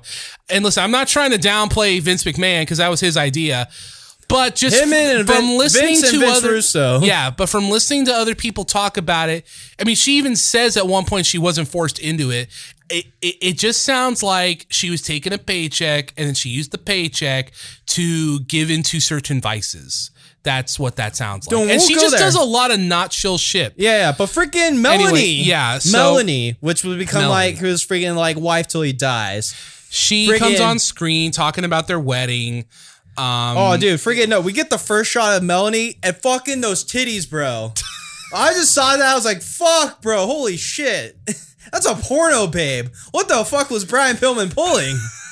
And they literally said, oh, yeah, she was I think they saw her in like a She was working in Atlanta. Yeah, she was an exotic dancer. She was working in Atlanta, parentheses, a showgirl. Showgirl. Is what Linda Pillman said. Yeah. And then freaking like Brian first saw her in like a pinup of like some maybe naughty magazine. Yes. And he's just like, I'm going to marry her one day. Kim, I'm going to marry her one day. And just like, he did. Yeah. Fuck. Like, literally, she was a worker. She was a showgirl in Atlanta, and they were hanging out, and yeah, he had an affair with her. She talks about how... And she was I would say, like, wow, she was a total freaking super babe. No, she was very pretty. But then we meet modern day Melanie, and I'm like, holy fuck. My first thought was not treated you well. I know this is going to sound really cruel, but it ended up getting confirmed. My first thought was, holy shit, tweaker. She did a lot of drugs. She did some fucking... She was even... She had like the stereotypical look, you know, the saggy skin, twitchy, fidgeting a lot, just, you know, weird mannerisms when she talked, missing a tooth. Just, yeah. Yeah, no, you just see like this freaking super, like, freaking, like... Super it's not babe. That she's like ugly or anything, but you can just tell she's been through the ringer of life. Yeah, it's like super babe. And then like you see her, it's like, holy shit. She looked like she did a lot of hard drugs, and it was confirmed she did a lot of hard drugs. I'm like, fuck, bro. So, yeah, she talks about how away from work, Brian was, you know, mellow, but very smart. Junior and Kim talk about how much of a great dad he was. Because, you see, everybody, he had the 2 daughters, okay? And on top of getting Melanie pregnant with Pillman Jr., yeah, she had 2 other kids who we don't see in this interview, this documentary. So that's 5 kids. I think we just see the kids that came out of friggin' Brian's penis. Out of Brian's penis. Yeah, I think that's basically what we saw. We didn't get Melanie's other kids. Yes. But, you know, those 5 kids, they loved him, and he loved them. He'd carry them and stuff. Like, and he'd be walking around, and all of them would be attached to his body, like a freaking, like... It sounds like all things considered. I'm not saying he was a bad guy. He's definitely a sketch guy, but you know what? It sounds like he was a good dad. It sounds like he was an awesome... He really liked his kids and, like, wanted to, like, freaking do the best for them. Sadness comes again when... Okay, so... This felt so much like WWE. The blondes are getting, and it's not just them that do it, but they're the best example. The blondes are getting over, right?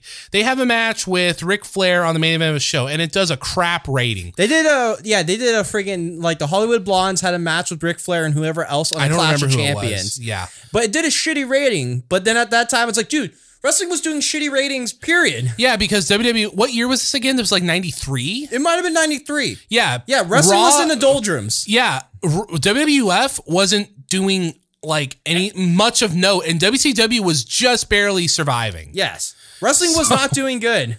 Period. Oh, So yeah, creative blamed them. And in Jim Cornette's own words, I'm paraphrasing, but he basically said someone back there had to not like them because blaming them for the bad rating, that's ridiculous. So they break up the Hollywood Blondes just as they were getting over, because they were like, yeah, they were heels, but like, you know, they were really good heels and they were good wrestlers, and people, you know, WCW fans for the most part have always been more receptive towards the in-ring work as opposed to WWF fans, at least at the time. So like, they put them together with no direction. They get over, they win some titles, and then a shit rating happens that's clearly not their fault. So the assholes at WCW are like, you know what? Break them up with no clear direction of what to do with them. I think they just wanted to break them up, though. It's like, honestly, it's like, what are we doing with these guys? Let's break them up, kind of thing. Well, I mean, yeah. But then, like, they were like, well, I still hate it. Like, there are champions right now. It's like, you know what? We don't care for them. And once the, like, shitty rating came in, it's like, you know what? Give big enough excuse to, like, break them up. The way I wrote it here is that, like, so with WWE, right, like, Vince McMahon is a dick, but he's a one dick. He's one huge dick. He's a very big penis. WCW's history is a bunch of small dicks trying to be, especially when Kevin Nash and Hulk Hogan get there, bro. WCW has super small PP energy. Yes. WWE just has to deal with one dick, but WCW was a lot of dicks. So anyway, they get broken up. Cornette says his thing. So the years between 90 and 93 were super rough. Melanie, as Brittany and because now we're getting a part where Danny said Melanie was a very controlling person and treated Rochelle very poorly. And the story goes, Rochelle didn't show up for a meeting once with Brittany. So Brian said, well, let's just file for custody. And direct quote, I'm sure Rochelle might have been dealing with a lot of depression at the time too. They don't really get into her story. Yeah, I mean, I guess they can. But you could guess it. And then yeah. they're just like, the kids are says like, oh yeah, Melanie's also kind of like an insecure asshole too. Yeah.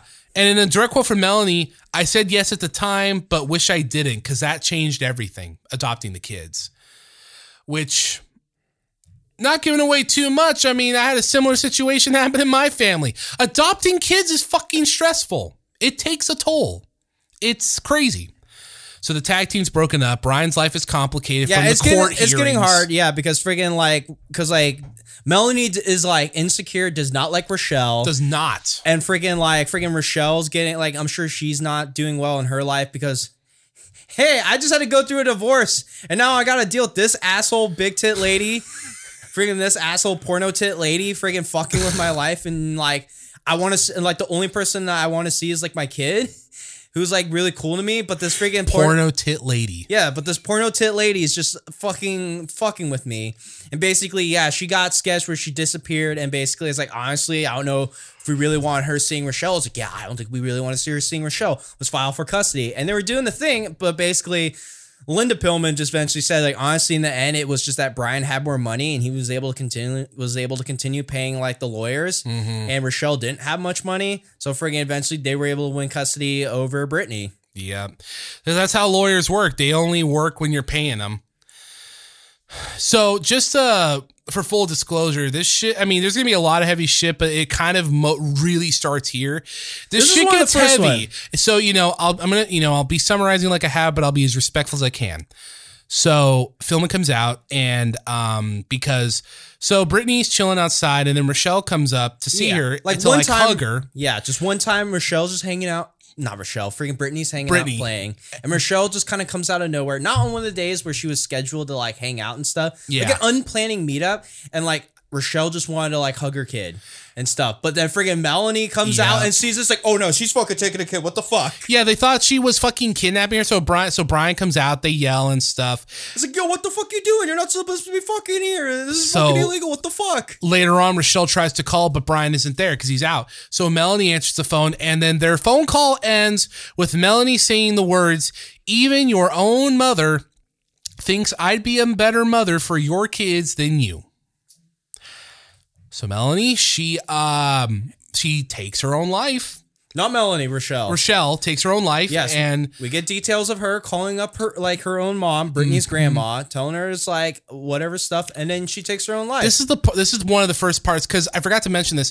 Full disclosure: this documentary almost had me bawling a few times. Like some there was some liquid building up in my eyes. Like just shit with kids and parents. Like Rochelle's death was very sad, but the part that started it was how Brittany was talking about, she's just a little girl and she just wanted to hug her mom and stuff, and shit like that gets me. And then Rochelle takes her own life, and it's just like, fuck, man. And then Linda, because she's the one trying to get in touch with what's happening and stuff, she's the one that finds out about it, so she has to call everybody and tell them that Rochelle's passed away. And Brian's just there. I was like, dude, what the fuck? Brian is racked with guilt. He thinks he did it. He thinks it's his fault. He's racked with guilt. They pushed her into friggin' doing it. And then an older Melanie can admits that, honestly, she wasn't really abusive to little Brittany and anything. And I think she just admits she was just being insecure and that horrible shit. To her credit, Melanie seems somewhat regretful. It's just one of those things where she acknowledges that it happened. She acknowledges that she played a part, but she never goes into specifics. Brittany straight up and Danny, they straight up hold her responsible. Brittany literally says at one point, I have it written right here. Brittany literally says she hates Melanie to this day. And if I was in that position, how could you not? So Melanie just sounds like a shithead, insecure fucking parent. So Brian pays for the entire funeral, and partially, I believe, as a coping mechanism, he is diving just fucking head first, deeper and deeper into his wrestling career with WCW. The documentary points out that by now, at this time in the timeline, it's the Monday Night Wars where we're at. We're getting there. We're getting there. It's I'm sure it's 95. Yeah, it has. Because I think Monday Night Wars started in 95.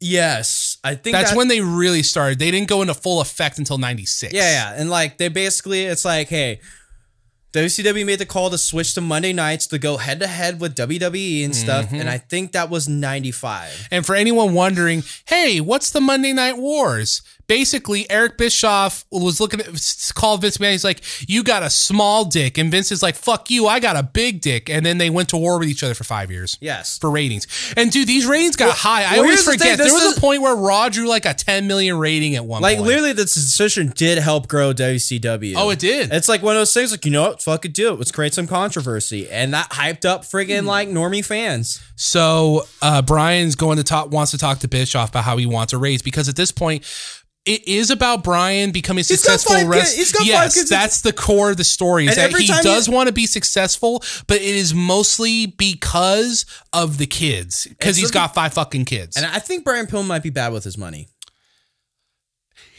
Yes, we'll get to that in a sec. That's coming up. But yes, I shouldn't laugh, but it's fuck. So yeah, that's going on. So Bischoff, at the time, he couldn't justify giving Brian more money. So, needing direction, Brian Pillman turns to Kim, asking him what to do. And then Brian goes deeper. He decides to become the loose cannon. Because he's sitting there. Well, Kim Wood tells him, all right, in this business of everyone using everyone and stuff, what is a way that you can make yourself be more valuable? Yes. In their eyes. And so he comes up with the loose cannon, because he's hanging out. Brian Pillman's one of the first peeps that was talking to Dave Meltzer. Here's the thing, Dave Meltzer and Brian Pillman are really, really good friends. Really good friends. This documentary doesn't say it, but friggin'... That's probably by Dave. He always likes to understate his own, involvement and stuff. Yeah, but Dave Meltzer says, they were really, really good friends. A lot of stuff, that friggin' with Brian Pillman, Dave Meltzer always comes in. So friggin', I'm sure there was a part where friggin' Brian Pillman's a smart fan. He's kind of getting the understanding. It's you know what? Maybe I should become a weird character that messes with the fans. They don't know. So yeah, loose cannon character. Because he just thought of it. Because where we are in history nowadays, yes, we all know wrestling is fake.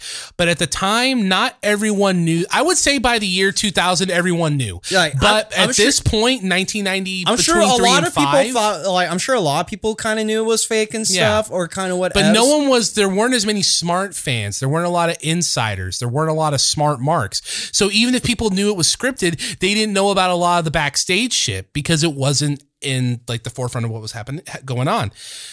So Brian's plan is, and it's fucking genius, he wants to prove his worth to Bischoff as an entertainer, catch Vince McMahon's eye, so Vince will offer him more money, and then eventually like Pillman, get more money from Eric Bischoff and go back to WCW. Yes. Holy shit. This is like and by God, the man did it. Well, he was halfway there, but then he passed away. But yeah, this shit felt like the origin story of like either a villain or an anti-hero, because he's like delving into his insanity and going wild. And that's not me being melodramatic. They say that shit. Basically, when he tried to talk to Bischoff, like, hey, can I get a raise? And he's just sitting there, I was like, I can basically get to what you're at right now. You can get $225,000 a year. Yeah, which back then is still a lot of money. Yeah, but it's like, well, I want to get to 400,000. And it's like, sorry, can't do that. Yeah. So then he's like sitting there. It's like, you know what? I'm going to come with a crazy character. Like, dude, there was like friggin' like, this is the part we start getting like friggin' instances. I was about to mention the Bobby Heenan thing. So what happened with the Bobby Heenan thing? So Bobby the Brain Heenan had neck surgery. Now, was this like a pay-per-view or something? I couldn't tell. I think it might have just been a Nitro because it looked like it, but their pay-per-view setups looked similar for a while. But Let's anyway. just say it's a pay-per-view because we got friggin' Bobby the Brain Heenan. So Bobby the Brain Heenan, who always had like a history with like neck problems and stuff, he had neck surgery, so he was very like sensitive about it in the sense of protective, making sure that, you know, he wasn't touched or hurt. So fucking Brian Pillman goes up behind him and starts like grabbing him by the legs, like, yeah, doing shit. And Bobby Heenan gets up and says on air, he's like, "What the fuck are you doing?" He drops a fat F-bomb. And then he storms off to the back. And everyone's like, holy shit, he just made Bobby Heenan drop an F-bomb. And the logic was, boom, notoriety. And then, or when he has a match with Kevin Sullivan, which at one moment looked like they were just straight. Did you see them going in the turnbuckle? He was shooting. Yeah, they looked like they were shooting. And then after the match, freaking Sullivan's all weird and awkward, and he's just like, "Don't worry, I respect you, Booker man." Yeah, and like all the smart fans were sitting there like, "What the fuck? No way, he's fucking saying this." What? I think a lot of normie people were like, "What the fuck's he saying?" Yeah, this exactly. Is weird. I have it written here. Sorry, I have it written here. Sullivan looks shook. Like he's got his tiny trunks on, and he just looks shocked. Like he's just kind of like looking at him. Like he's not wide-eyed. He's just like he's just floored. He's like, "What the fuck did you just say?" Cornette, this is at a point where Cornette goes on a thing about how, you know, kayfabe, which dates back to the Carnival days. You know, that was like the secret code brotherhood thing, and Pillman had started to basically dismantle that, you know, betrayed it in a way. So around this and like point, he's not the first one to do it. Like if you dig deep enough, before him, before Meltzer, like you have guys that broke kayfabe like from back to the 70s and 60s, like Southern guys in the Southern Territories would get pissed, and then they go on the local radio station and be like, "Oh yeah, this is all fake." Like it's documented, but no one did it on this level. So yeah, but then from here on, then like freaking since he's getting his crazy character together, yeah. he basically comes to Bischoff and he's like, "Hey, give me my release to really, really work this." This was some 800 IQ Batman shit. He goes to Eric Bischoff and he said, "Look, we need to make this look real. So you need to actually fire me. You need to give me a termination, a contract termination thing, so I can show to people and show it's real." And Eric Bischoff actually fires him. Well, he was like, "I could give you a fake one," but it's like, no. If you give me a fake one, it has to be real. It has to be real. Or freaking like Dave will freaking know that's fake and stuff. And he does that so he can negotiate with Vince. It's fucking genius. And it's funny because Eric Bischoff is the only one who says this. He's like, "Nah, he didn't manipulate me. We were working together. It was our idea." But everyone in this documentary is just like, "Nah, dude, Bischoff got fucked. He got worked. He planned to work Bischoff." And Bischoff is like, no, because I know like Pillman was just going to come back to me later on in life. It's like, well, that much is true. I think, because Meltzer even backs that up. But the idea that it was their idea, no, it was all Brian. So at this point, Brian Wayne over here is like, "Okay, I got to go higher. I got to go gnarlier. I got to go more extreme." So this motherfucker goes to ECW and he storms the stage. He's got his talking to Joey Styles. It's like a cyber slam. Like the event, it was a cyber slam. Yeah, the event's cyber slam. Joey Styles is talking. The lights go out, and then Brian Pillman's there. And then he has the thing where it's like, "No one's gonna tell me anything. I'm Brian fucking Pillman. And like and like ECW is most likely the most smart, like the smart marks there. Oh, that is. So they're all sitting there like, holy fuck, he's here. And it made a statement like, well, ECW is kind of affiliated with WWE. Yeah. And WCW didn't like ECW. So if he's here, holy shit, he's actually like released. He's a free agent. What the fuck? And then he calls the Philadelphia crowd a bunch of smart mark pieces of shit. And then he just kind of like whips out his cock. Like he starts trying to whip out his cock. He was about to just piss in the ring, but then security came in and like freaking chased him off. He spits on a fan. He judo flips the fan. Like, yeah, he's like got a fan with a very big poofy mullet that starts attacking him, and then he just freaking judo flips him and shit.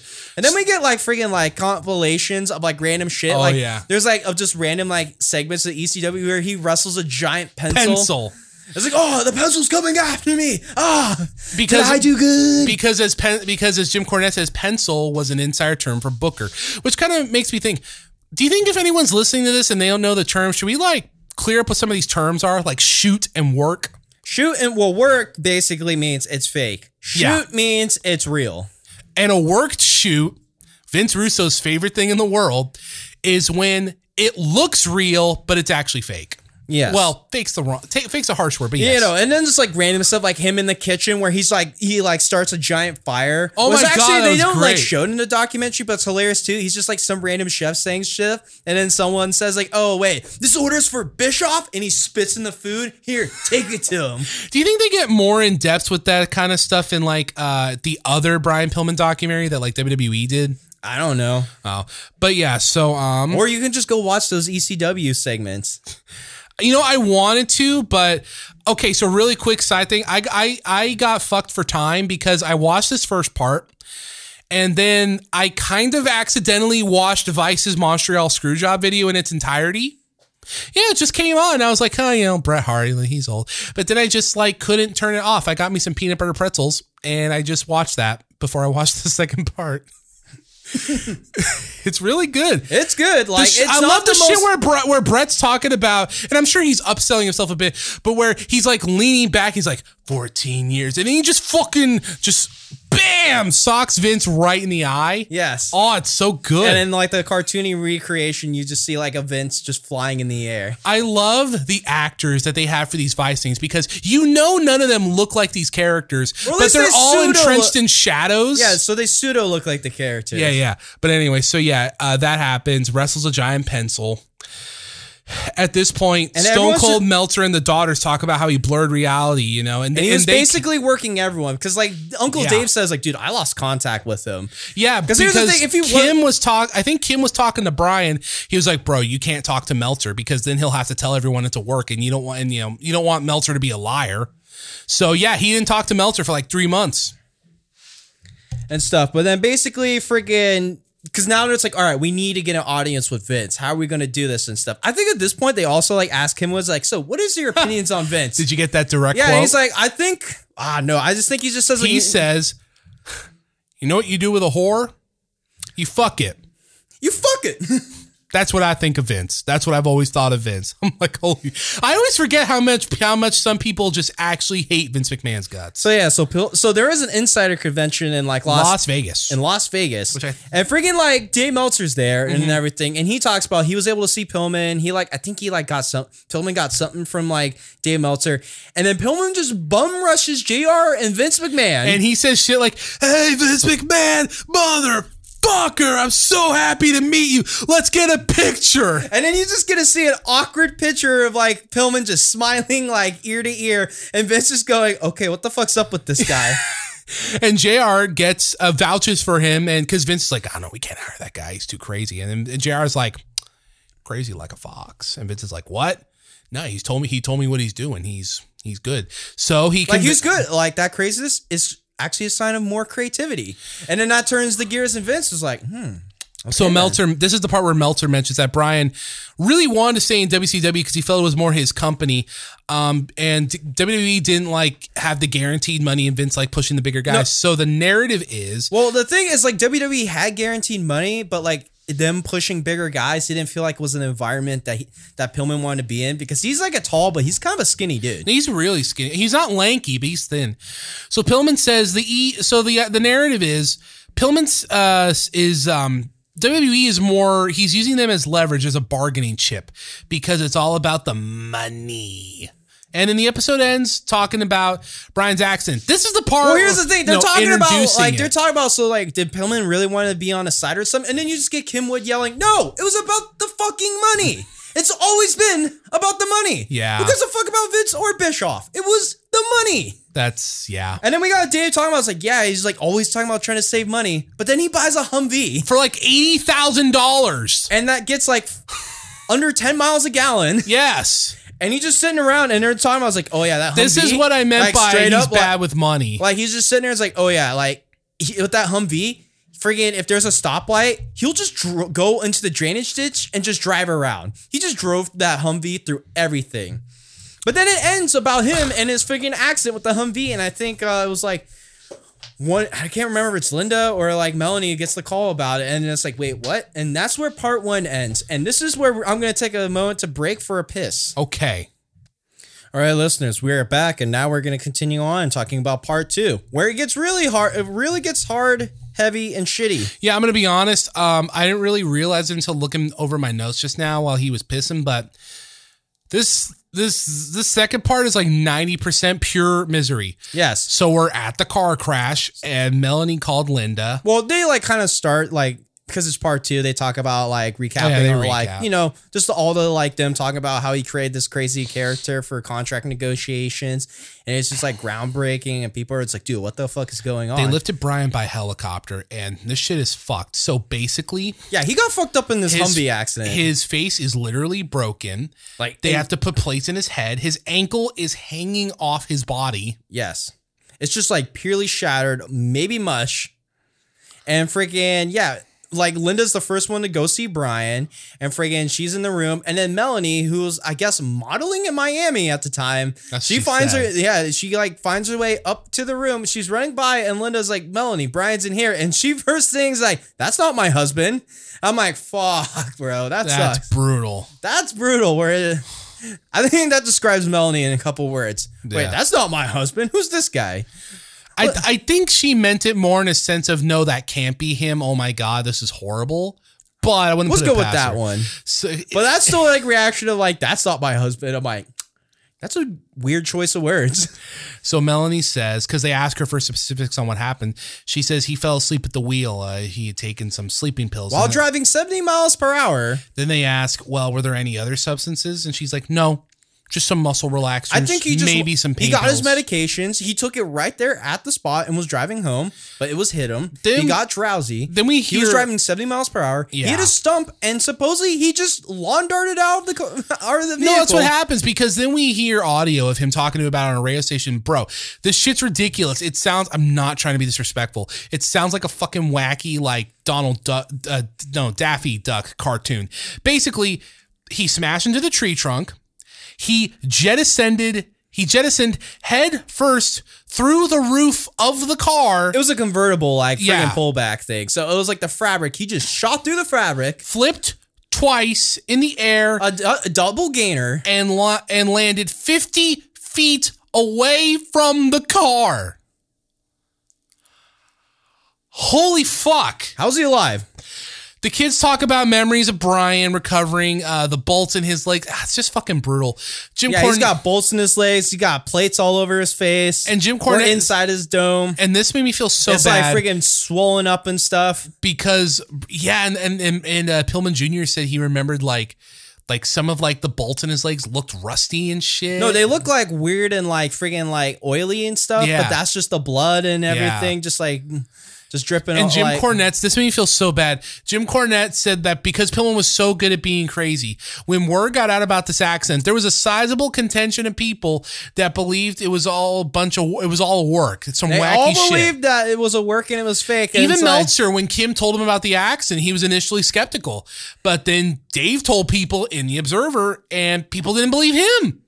Cornette then says there was a decently popular rumor at the time that people believed that he was getting plastic surgery to reconstruct his face to look like Shawn Michaels to do an evil twin arc in WWF. What the fuck? What the fuck, bro? Like literally, like someone on a rate because like he gets an interview. I'm not gonna lie, I laughed at that for a solid minute. I paused and I laughed because can you imagine? And you know how wrestling fans can be. Someone out there was like, "Hey man, did you hear about Brian Pillman? Oh yeah, I heard he was in an accident." Nah, man, that's not what was really happening. Dude, it's all work. It's a work. Have you met the guy? He's getting reconstructive face surgery. Have you met the guy? To look like Shawn Michaels, so he can go to the Like, WWF and be an evil Shawn Michaels. Some nerd, like, and some person heard that and he was like, "Wow, holy shit! Oh my god, I can't believe that. That's crazy." Yeah, like literally, Pillman's on a freaking. He's having a radio interview and stuff. I think over a phone call, and someone asked. So someone says you're supposedly like trying to get plastic surgery to make yourself look like Shawn Michaels. And he says, "No, I look like Brian effing Pillman. I got but my face is really swollen, and I got metal plates in my dome." I would rather talk to someone that thinks the Montreal Screwjob was a work than thinks that. That had to be a work. There's no way he thinks that was a work. That's a lie. Anyway, so he's fucked up, but he's negotiating with Vince because he's downplaying his injuries to a very wide degree. And JR says this later, but Meltzer says this now. Brian Pillman tried to tell him, he was like, "Oh yeah, no, the doctors say that I'll be 100%. It'll take a while, but I'll be 100%." And Meltzer just doesn't believe that at all. You're pretty done. You're pretty wrecked. Then we see him crying at the official signing of his WWF contract, and after crossing paths with his old friend Austin, which I gotta quickly say, yes, on a lighter note, I totes want his suit. Like that is a. I want his suit. I don't really remember the suits. It's not. It's like the weird kind of like. It's literally like the silver. It's like the black silver button, but it's got like the friggin' kind of like wrap around like friggin' neck collar. Like there's no tie or anything. Oh yeah, it literally looks like a suit you would see in the Matrix. That's pretty sick. But I'm like, fuck, dude. Not gonna lie, that suit's pretty fucking sick. Matrix 4 any day. Seriously. Now. Brian Pillman, Drip King. He was so good. So then we see, there's that. So no, back to the shit. He gets an interview where he says, "I am going to rape, pillage, and plunder this entire federation." And you people can't see me, but then he smiles like this. He has a very big, doughy-eyed, ear to ear, closed mouth, just lip only smile. This is the part where some normie's just like, "Brian Pillman would have been good as the Joker." Maybe. Could you imagine Joker with Brian Pillman's voice? Not so fast, Batman. Anyway, so not so fast, Batman. This fucked me up because apparently at home he has an IV. He unhooks the IV from him when he goes to work, and when he gets home, he hooks himself back up.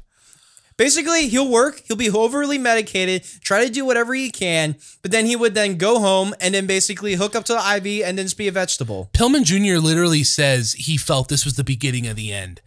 So Pillman has a surgery coming up, right? And to cover for it, they have Steve Austin beat his ass in his hometown for some heel heat. And in Austin's own words, "I whooped his ass. I stumped a mud hole in him and I walked it dry." I gave him a stiff beating. That was a stiff beating I gave him. He took it like a damn man. Like, and then like he's like Pillmanizing his friggin' leg, which that's where like the term Pillmanize. Yeah, like, Pillmanizing. Cornette says there's a way to make that look convincing, but I won't give secrets. Oh, and then we get to the gun. The famous Brian Pillman gun angle. I'm going to be honest. No, the best is like freaking Cornette sitting there. It's like, I don't know how that just went past me and stuff. I don't know why that went there. And you can see his face is just cringing. His like putrid hatred for Vince Russo was just on his mug. He didn't say the name. Why didn't they get Vince Russo in for this one? I get it. He would only really be here for this one spot, but yeah, can we not? Hey, listen, it's nice to have other perspectives. Yeah, but he'd be sitting there like, "Yeah, bro, this was great television." I'm like, this documentary is pretty dark. I can imagine what he'd say. It'd be some shit like, "I was talking to Vince and I said, Vince, we got to do something, bro, to get the attention of the people. So you know what? I told him, what if Stone Cold breaks into his house, bro, and Brian Pillman shoots him with a gun. With a gun. Come on, bro." So we get to this famous scene. We get freaking, Melanie's also hanging out there too with a freaking like tiger print friggin' like thing. So for all the folks that don't know, this is in fact a famous bit in wrestling history. For those that don't know, it's more infamous. Yeah. For those that don't know, in 97, McMahon was trying to produce edgier content to compete with Bischoff's edgier content. There's a difference. WWF and WCW attitude are different. WCW was more like trying to get adult storylines, maybe some sexual themes and violence here and there, but also just kind of chaos. WWF attitude was trying to go in the complete deeper direction. Well, Jerry Springer, because as everyone who knows anything knows, Vince Russo, who, he wasn't like the head creative force, but he was a creative force. His biggest inspiration, and he was able to convince Vince McMahon this was a good idea. Trash TV, Jerry Springer, who was hot at the time. So that's what WWE did. Like WCW went sleazy. WWF went sleazier. They had crazy action. They went dark. They went darker. That kind of shit. So then this shit gets violent. So then Stone Cold Steve Austin invades the house. But before that, Brian Pillman has a goddamn 9mm handgun. He literally says, you might say Stone Cold 316. Well, I say Brian Pillman 9mm. And you just hear like Vince McMahon going, oh my God, he's got a gun. And then you just see Stone Cold trying to break into the house. He's breaking into the house with a baseball bat. Like he's just going around saying, Brian Pillman, come out here now. I'm going to whip your ass. Then Brian Pillman points the gun at him. He's going around the house. Yeah. But he takes the freaking bat, bashes his freaking back window in the kitchen, cracks it open, and you hear Vince just saying, no, Stone Cold, don't. Brian's got a gun. And you see freaking Stone Cold walking up, and Brian's standing up ready to shoot him, and the screen goes static. I'm going to be completely honest. This clip is all kinds of fucked up. It's dark. Like, bro, like if you watch, I remember, like if you watch it by yourself, maybe I'm just a bitch. I'll admit I'm very sensitive, but there's no music. They got the screaming. Pillman's got a scary face. It's dark. I watched that for the first time, long time ago. I watch it now. I'm like, bro, that's just unsettling. It's pretty crazy. It plays out like a horror movie. Yeah, and Stone Cold's the freaking horror. Yeah, so Stone Cold Michael Myers. No, it's hilarious too because trying to kill Pillman Lloyd. No, it's hilarious too because like literally Melanie says like honestly, Jamie Pillman, that'd be funny. Yeah, freaking Melanie just like says like honestly, they just told us to kind of go up and then just wing it from there. That's what they said. Yeah. I thought something like, yeah, Steve's gonna break in and just wing it from there. Yeah, no, it's pretty like horrifying, but at the same time, I think it's like maybe I'm feeling bad, but I think it's like. It looks sick, great television. You liked it? Because I'm not gonna lie, I kind of liked it too. It's weirdly, it's weirdly engaging. It's oddly at the time, it's like friggin' like honestly, it's pretty trashy. If I was to watch it at the time, like, dude, what the fuck? Oh yeah, that's what Meltzer said. Yeah, but it's like now I like see it. It's like honestly, Meltzer didn't completely like shit on it. But hey, like this man just injured the good guy and stuff too. But this man wants to come after him. And what will this guy do? He's got a gun. In fact, this shit. And then you're sitting there, it's like. Holy fuck, is Stone Cold about to get blasted by a 9mm? But then they eventually show, like, once, like, they, like, show back, just a horde of people friggin', like, shoo Austin off and away. Yeah. Like, so I think Austin didn't get shot on WWF Raw. And then this shit got so shockanarnar. Vince went on national television and had to apologize. Because it was very negative publicity. It was publicity. Like, literally, it was very poor taste where it's like, okay, I'm sorry for doing a very bad They showed him apologizing and just you see him, and he's an awkward guy anyway, but you see him standing there, he's all fidgety, he's not making eye contact, but you can just see in his body language, he wishes he could murder everybody on the FCC right now. So now the time is still 1997. At this point, he's being thrown on the commentary table with JR, and he hates it. He wants to wrestle, and he wanted... And he did wrestle sometimes, and, he had some decent matches, according to Meltzer, but it was nothing like how he was, and he knew it.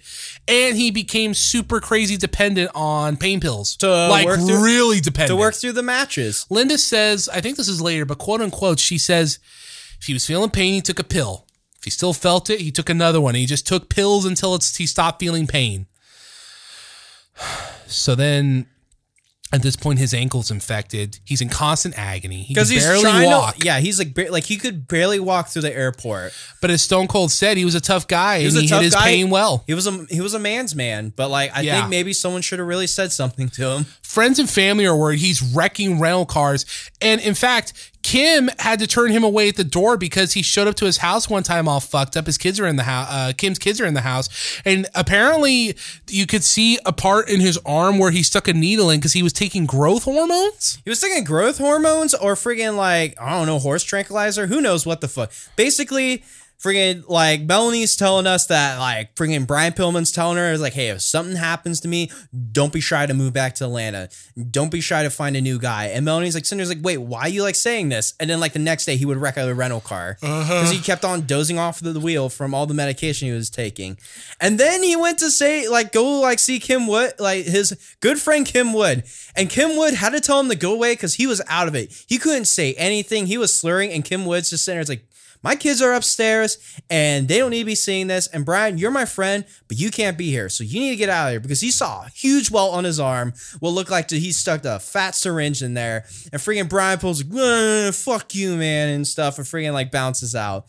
Yeah, and you could tell, and Kim says he didn't want to do that, but his kids were there and he just couldn't help them this time. It's like, yeah, no, this time it wasn't. And then JR talks how he organized an intervention and he tries to get him a drug test. He's trying to save his life, but Pillman takes this as a betrayal. JR literally says he felt like he himself failed in saving Brian Pillman's life because JR, I'm sure the dude's no saint, but the guy's got a fucking heart of gold. Yeah, I know. And freaking like JR was trying to like get him, but then Brad Pill's like, do you know how many fucking other motherfuckers are on drugs here? And you're gonna fucking test me? Fuck you, man. You ain't gonna find shit. And literally all they found was just his like his prescription drugs. Yeah, and some steroids.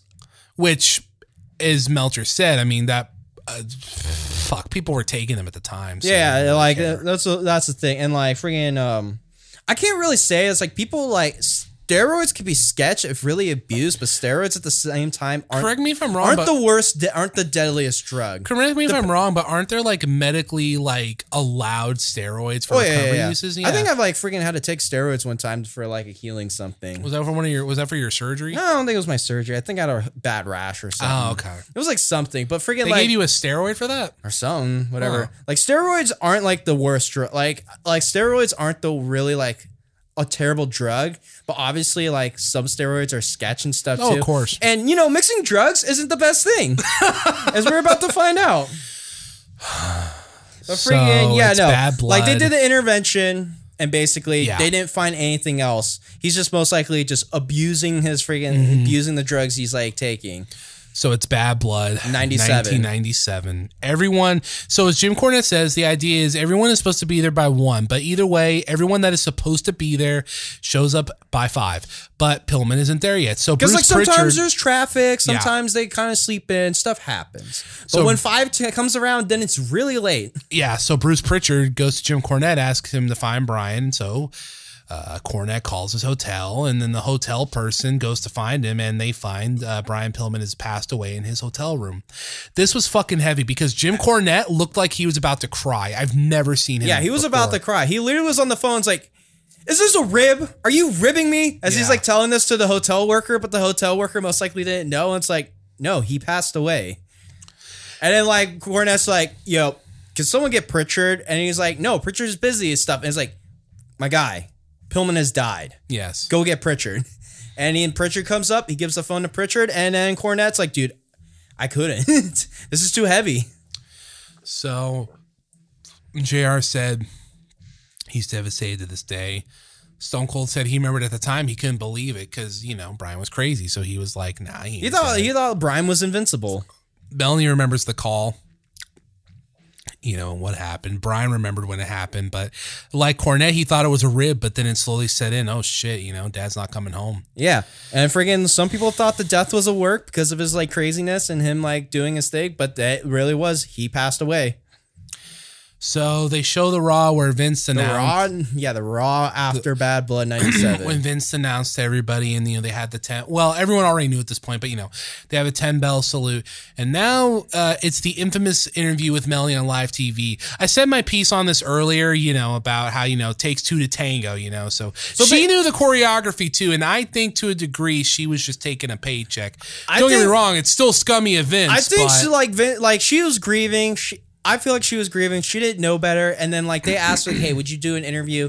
And she like asked, and she said, she asked him, it's like, all right, be fine to talk about Brian, but can you just not bring up about drugs or something? And literally the first thing Vince McMahon does is bring up his like use of prescription drugs, and like Melanie says, like, you can see I have like a twitch on my face. I made a funny look when he said that. I'm like, of course he would do something like this. Of course they would like pull the stunt. Now maybe that didn't happen at all, but I have a vibe that she might not have been lying about that. Just a feeling. Whatever. So friggin' yeah, she's doing the interview. She like basically like says her piece where literally says like, honestly, I hope this is a wake up call to any of the like performers. Like honestly, it could be your husband next or it could be you next that like happens. But she didn't want to like comment much further because like she literally says like, let's wait till the coroner report so we could figure out what happened to him. So Cornette hated it. JR hated it. And again, not trying I think you can see Cornette's face cringing as he most likely he's despising at one Vince Russo. Yeah. Yeah. So then we get to the COD. So who the fuck else would write something like this? Yeah. So then we get to the COD and they ask Linda in the interview what the official ruling was, which is heart disease. I thought this would be a bigger segment because I remember that was kind of a big one for the original documentary. You know, I remember the ads for it. One of the famous things that they put in the advertisements was JR saying, you know, even though the thing said heart disease, I think Brian Pillman died of a broken heart, because they didn't say this in this documentary. I don't know why they omitted this, but at the time, like a couple weeks or whatever before Bad Blood, Brian Pillman was living in the basement was sleeping in the basement of his house because Melanie had decided to divorce him. And she said her logic was she wanted that to be like his wake up call. And it just, because I think the way it works is she either was pregnant already or she was already seeing another guy. But they didn't bring that up in the documentary. I don't think maybe it was like too much of a thing to bring up. But I don't know if they have the time to bring it up. It's kind of weird. But yeah, that's an important piece that this documentary forgot. Or at least that what the WWE one said too. Yeah. Well, you can find it on the Wikipedia page. Yeah. As well. So friggin', I guess, yeah, since that's the news to me. Yeah. So I guess, yeah, friggin' stress of his life. Mm-hmm. Like, yeah, no, because she was divorcing him and he wasn't, they weren't sleeping in the same room. It was and I'm brutal. sure the drugs weren't easy on his heart either. So, because they said his dad died from heart disease too, in like his 50s. Yeah. So friggin' all the abuse Pillman did. Yeah, no, I'm sure friggin' in the end it didn't turn out. His heart just gave out on him. So they ask about the funeral. Linda, when she got there, she said there was a camera crew. And they say that she asked them, what are you guys doing here? And they're like, well, Melanie said we can be here. So, and she's just like, well, I'm his sister, so fuck off. She didn't say fuck off, but that's what I would have said. Basically, yeah. It's like, what was that camera crew there for? Do you know? Or was it just a publicity thing? Who knows? But like the only other wrestling peeps that actually showed up were JR and Vince. So, yeah. Oh. Who knows? Well, this is a weird, rough time. They talk about, you know, the kids talk about how, you know, they said their goodbyes and what happens. There's about 10 minutes left in this documentary. What happens for the next about 4 minutes are Brian's kids. Well, not Pillman Jr. really, but the daughters at least shooting hard on Melanie and then Pillman Jr. shooting on his piece of shit stepdad. Like, dude, this is friggin', it gets hard because like, yeah, there's like a little bit like, yeah, you said there's 10 minutes left. Yeah. Basically they're talking about the funeral. Like all the kids are still playing. Like, I don't think they really got the like weight. They're like young, so I don't think they understand like the weight of like their dad passing away. So either way, like I think friggin' Melanie got friggin' like whatever. Melanie then says that she was receiving friggin' royalty checks from WWE for Brian Pillman's to which likeness. Brittany says she's never seen a cent of it. Like, no, that was Danny. She literally says Danny said that. She says like, you know, I've only saw 0 of that. And then Brittany's just like burying her. It's like, no, this is where her like true character come out. And she was just a piece of shit. Because she spiraled in, you know, she married their stepdad. And so she married a piece of shit stepdad where they just did a lot of drug abuse. A lot of neglect. She spiraled into alcohol and depression. Like Brian Pillman Jr. says one time she drank very hard and basically was passed out on the ground and he woke her up, which helped saved her from dying of alcohol poisoning. Yeah. And then again, the stepfather, like Brian just goes on to the Brian Jr.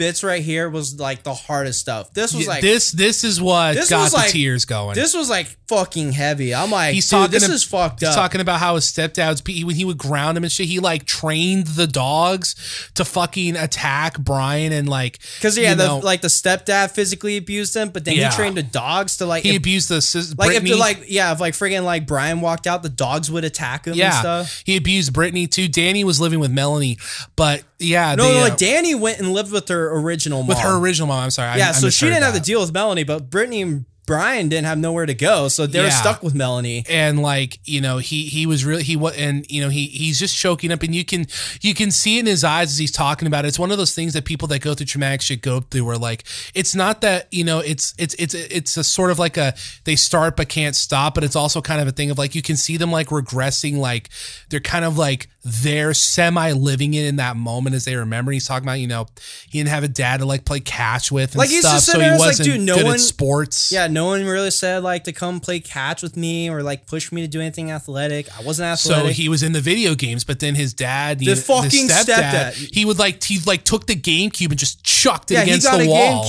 Oh, see, now this part it's horrible, but it's kind of funny. Like, fuck your GameCube, homeboy. Oh, god damn it. I was like, I thought of that at the same time. I was like, fuck, bro. God damn it. I shouldn't. But I could only imagine, like, yo, fuck your GameCube. Chuck that fucking, like, brick across the room. I guess I'm not better because that made me chuckle, but that's fucked up. It's super fucked up. It's like, no one should be getting their fucking game system. Because I literally had tears. Yeah, but the GameCube is such a funny, like... It's a cube that you play video games on. You know what? It's even worse, too, because then they have the actors in the shadows. They have a guy throw a GameCube, too. I'm just like, fuck. I just know at this point, it's like, dude, Brian Pillman, bro, if you want to play a GameCube, I'm your boy. We love GameCube. Like, well, I'm more of a PlayStation guy, but we love, But I feel like GameCube is just a way more easier game. It's a fun party system. Dude, it's a fun, like, meet up with the boys and just freaking play, like, Double Dash. Double Dash. Mario Party 6. Mario Party, like, there was so many fucking Mario Parties on that. There was, like, Mario Parties, like, 3 through 7. There was, like, 3. Was Mario 3 on the 64? No, there was, like, 3 games. Or it might be 4. That's what I think, because the first Mario... But the 6th game's the best one, and the hardest, the bitch to fight. That's like $90 Why is that one the best one again? Does it have like the best mini games? I don't know. People says it's the best one, and I bought that for like $89. Was it worth it? Oh, fuck yeah. We go hard on fucking Mario Party. Oh, man. But yes, so there is a bright spot here near the end.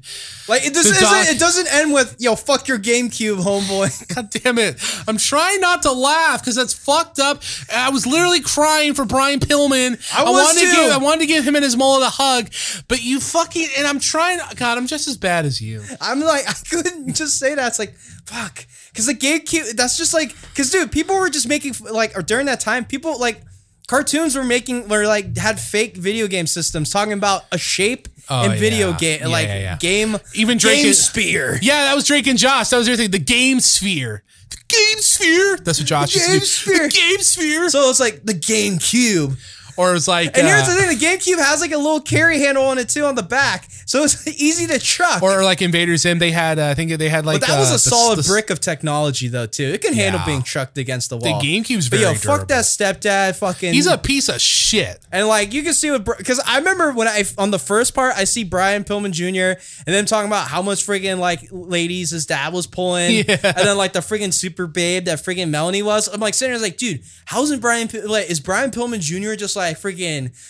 just getting mad chicks, he's got the freaking chemistry there, but then you hear this abusive stepdad's like, oh, that's not just putting it, and he straight up says that put a damper on his social ability. So that I mean, of course, it's an abusive parent, but that fucked with his head, dude. I'm just like, oh fuck, bro. His mom's neglectful and wrapped in her own world with her demons, barely there. Addicted to alcohol and other drugs. His real dad's dead. Rochelle's gone. I don't know if he had a relationship with her. Linda's really far away, but can't do too much. And his dad's dead. Yeah. It's a miracle and his, like, that he can function. And his other sister is off with their robot, and like him and the Brittany other sister he's with is both, also being abused with him. But doesn't in the end basically freaking Linda swoops them That's away? what I was saying. The bright spot here is Linda, because the documentary says she did everything to make sure they didn't grow apart. She would get them together a couple times a month. Well, wasn't there a point where she literally just was able to get them away from Melanie? I think they mentioned that. Like they like freaking not Danny. Like Brittany says, like she like Linda she bought her a house. Yes, so that she could freaking like have like a normal home life and stuff, and get away from like Melanie's sketchy ass. Linda is a boss, but Linda is an angel saint. There's some comedy here though, where she's talking and you hear Pillman Jr. in the background go, "Oh my God!" in the background. He's like, "Oh my God!" And there's a spider in the bathtub. And like he's definitely afraid of spiders. I'm like, yeah, he seems like he's the opposite of his dad. So yeah, Melanie Brittany, you know, she loves Linda, bought her the house. Danny puts her over. Melanie says she loves her and she just wants the kids to forgive her for what she did. And in the end of the documentary, the last few minutes, he was talking about, you know, Brian's legacy, the one he left, the one that's being continued by his son, and also the tragedy of what could have been, what could have happened, and how his body just kind of gave up. Yeah, around this end too, because then literally like freaking Stone Cold found like freaking one of like Brian Pillman's like freaking weight belts. And he literally just called Brian Pillman Jr. out of the blue to like give it to him. And then Brian Pillman Jr. is like, you know what? Why don't we go into wrestling? Yeah, he said like, he took that as a sign from the wrestling gods. And then like his mom's sitting there is like, oh God, no, don't go into that. It's just gonna be neglect, travel, freaking neglectful relationship, drugs. I'm like, you know what's weird? The wrestling environment these days are literally just a bunch of nerds playing GameCube, most likely. Yeah. Or they're just on their Twitch streams. That's backstage. That's why that's why some of the older guys hate them, is because I feel like they feel they don't take it as seriously as they did in some ways, or that they're not as tough. Yeah, and I'll be honest, wrestling has. I feel like right now the environment's way healthier. Oh, it is. But I'm just saying, if Stone Cold in his youth punched like, I'll say it. If Stone Cold gave Brody Lee a stiff shot, I think that floored Brody Lee. But I think if Brody Lee gave Stone Cold a stiff shot, he'd probably just like he'd be like, oh, but I don't think he'd go down. I will deny that. I gotta say, I'm not saying wrestling. No, if anything, I feel like wrestling could be more stiffer now than it was back then. No, it can be. It just usually isn't. You know, because they're all doing moves and stuff. Oh, I mean, there's some grapplers, but. Oh, you mean like moves and like striking? I don't know. I feel like there's maybe some more stiffness. There's no stiff workers. No. Well, there's Walter, and there's some guys in New Japan that hit hard, but. Well, who's a stiff worker right now? Brody King. Well, yeah, but Minoru Suzuki. I said him. I said the New Japan guys. Freaking yeah. If it's mostly New Japan. Yeah. See. Well, we're talking about AEW. Friggin' Eddie Kingston. He's pretty stiff. John Moxley. I don't know if he's stiff. He's just sloppy, Kenny but in Omega. a good way. Well, yeah, he's not as stiff as he used to be. I was trying to think who else is really stiff I know on AEW. I know there's like 3 off there, but I feel like Hangman could be stiff once in a while. Maybe. I'm trying to think like dudes that get snug. Friggin' maybe Cody's willing to get snug. Jericho's pretty soft. Yeah. Hager. Yeah. Okay. Well, I wasn't saying there wasn't stiff guys. No, there's stiff guys out there. Don't give me I'm saying there's less stiff guys. Yeah, but Bro, like, you love watching those old dinosaurs just fucking smack the sweat off each other's chest. We're talking about freaking Ming and the Barbarian and like the Steiner Bros. But that used to be the standard. And maybe Ronnie Garvin, but then you got Ric Flair, who was like light as a feather, and Shawn Michaels, light as a feather. Yeah, I don't know if Brett might have been light as a feather or went hard. Who knows? I'm just saying. I think at age 72, Undertaker Jerry Lawler is light as a feather. Yeah, he's a safe worker. I've seen him go stiff a few times. I think it's like I think there's a romance. I think there's like a freaking like romance of like the cowboy shit that was pro wrestling for a lot of those older dudes, but now it's just like chilling dudes that don't have drug problems and mostly it's just sit around and play video games on their Twitch streams and stuff. Yeah, it's like, and honestly, it's like that's a way more healthier environment too. Oh no, it's better. It's way better. So yeah, back to Brian Pillman Jr. and like them go like, oh my god, he's just gonna have this whole like cowboy lifestyle, but literally it's like nah. I was going to say. And when they see him perform, it's like, honestly, he looks really stoked and happy to do this and stuff. They do also point out, I think it's Kim that says he feels that Brian's legacy is also a bit of a cautionary tale to the fact that, you know, pills kill people.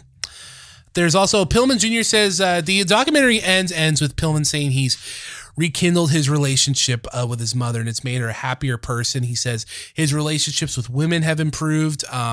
He understands some things better, and he feels lighter not having that grudge. And yeah, and it's just like, he's just sit there. It's like, honestly, it's like, I could be hated, but like, she's still my mom. I think time's passed. I think I can like rekindle with her. He's the best. And he says, like, honestly, I felt like my relationship with women and people in general has gotten better since I'm able to like just have a relationship with my mom. Bro, I think Melanie went through the ringer. Yeah, I think she might have like calmed herself. She got her comeuppance for everything. I hope to God she looked like she did. I tell you what, man. Compared when that first picture of Melanie you see, and then they show modern Melanie, I'm like, I sound horrible saying this, but it's like, you know what? She looked like she got fucked up. She looked like I think she got humbled. Life humbled her hard. I'll agree with that. Yeah. And then, dude, Brian Pillman's the best. Which one? Junior, sorry. Well, they're both are, but Brian Pillman Jr. is the best. And just, the documentary ends with him being like, I feel like this is what I was meant to do. And, I'm going to continue my dad's legacy, start my own. And, that's how the documentary ends. And I can say, Brian Pillman Jr. regularly wrestles on AEW. And he's great. Not on Dynamite, but he's on Dark. But like, he has a tag team with some dude. This one guy called, who the fuck is Griff Garrison? Well, that was the joke. Some dude named Griff Garrison. Yeah. And then literally it was a joke a while on BTE where it's like, people were sitting there, it's like, who the fuck is Griff Garrison? And they see the guy, is like, no, that's fucking Jungle Boy. No, that's fucking Griff Garrison. No, that's fucking Jungle Boy. That's funny. Yeah, but Brian Pillman Jr., he's all right. He went through Lance Storm's school, so usually there's a decent amount of good wrestlers coming out of Lance Storm's school. I'm glad. Did you hear about Lance Storm's new service he has right now? Oh yeah, where he like sits there and like he'll rate you for like $100 some. He won't just rate your match. He'll give advice. He like breaks down your match and he like kind of gives you like stuff of just basic information where it's like, honestly, this is where you kind of act. Maybe this is how you pace. Like there's a great that fucking episode where he like reviews the Battle of the Empire, Brian and Vinny. Oh yeah, that's on the advertisement at the end of every Wrestling Observer video on YouTube. All their videos end with an ad for that, and it shows clips from that. Like 12 of their videos, that's like the last minute and a half. It's him reviewing Battle of the Empire. Something like, that's where you sell the water because you want excitement and stuff. Yeah, you want excitement. Like I like that you sold the water, and then you can see like right here, Vinny, you look like you got really gassed out and stuff too.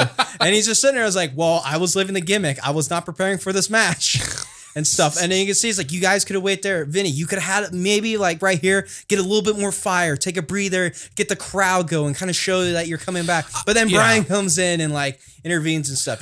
I hope Lance Storm's like genuine. He's a good guy. He's a great guy. But like, I hope like, because I'm sure he gets a lot of requests for that. I hope he doesn't half-ass it. It's like a thing where you pay the $150. He sees a match. Have you heard him talk about wrestling psychology? Yes. He's my favorite person. He will go 30 minutes about psychology. Like if you get him going, he'll talk for a strip 15 to 30 minutes. He's nonstop. I think probably more than Meltzer. He's like my favorite person to listen to talk about wrestling. Yeah, because he gets everything. He gets the psychology. He gets the technicality, but he also gets having characters and personality and old school thinking and stuff. And it's then like, try to put logic in your like. It's a shame because he was never like an all-time greater. He is outside the ring backstage, but like you look at if you just looked at his championships and stuff, it's like he's pretty good. Like his career, but like as a worker, he's top tier. He's great. Yeah, freaking.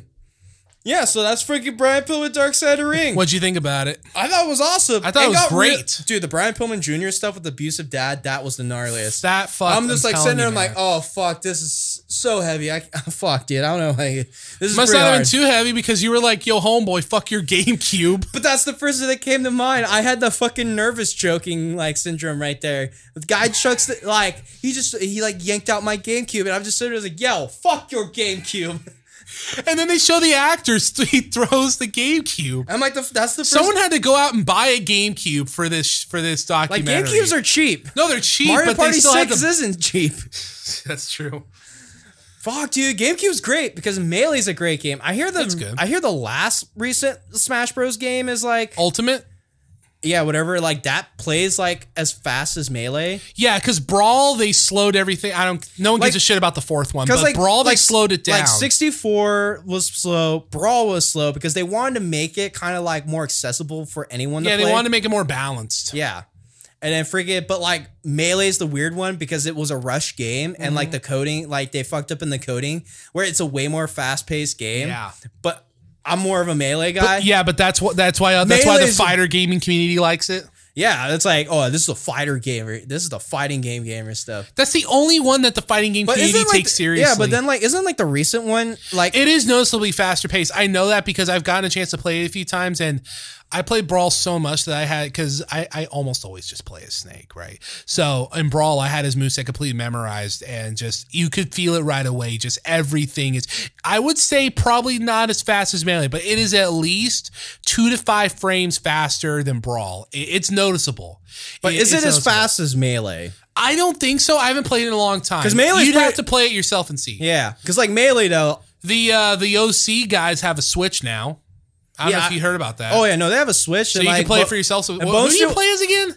Oh, I think I just go with Link. Oh yeah, that's right. He's just more like he's strong enough, but he's still fast enough. Yeah, bro, Luigi. Yeah, dude, when it goes to Melee, fucking Luigi. Yeah, but fucking, yeah. I know for sure I'm a Melee purist, but that's because, like, dude, GameCube just has great party games. They do. Even in the 64, dude, because I'm going with the OC, when I hang out the OC boys, friggin', like, they got a friggin', like, N64 emulator cartridge thing, so literally it's like, basically every N64 game, and dude, fucking me and Bone Steel been having fiery matches on friggin' on Mario Tennis 64. Mario Tennis! Dude, that game's so good. Well, I remember playing Mario Tennis on fucking, like, GameCube, or even on like the Wii. Yeah. But either way, but friggin' like that game still plays awesome. One of my favorite Mario games that they ever did that they only had 2 games for was Mario Strikers. It was the Mario soccer game, but it wasn't like regular. They had like this like weird like Warhammer aesthetic. They wore like they all dressed like the Legion of Doom with like battle armor, and it was called like Strikers. The other one was called Strikers Charged on the Wii.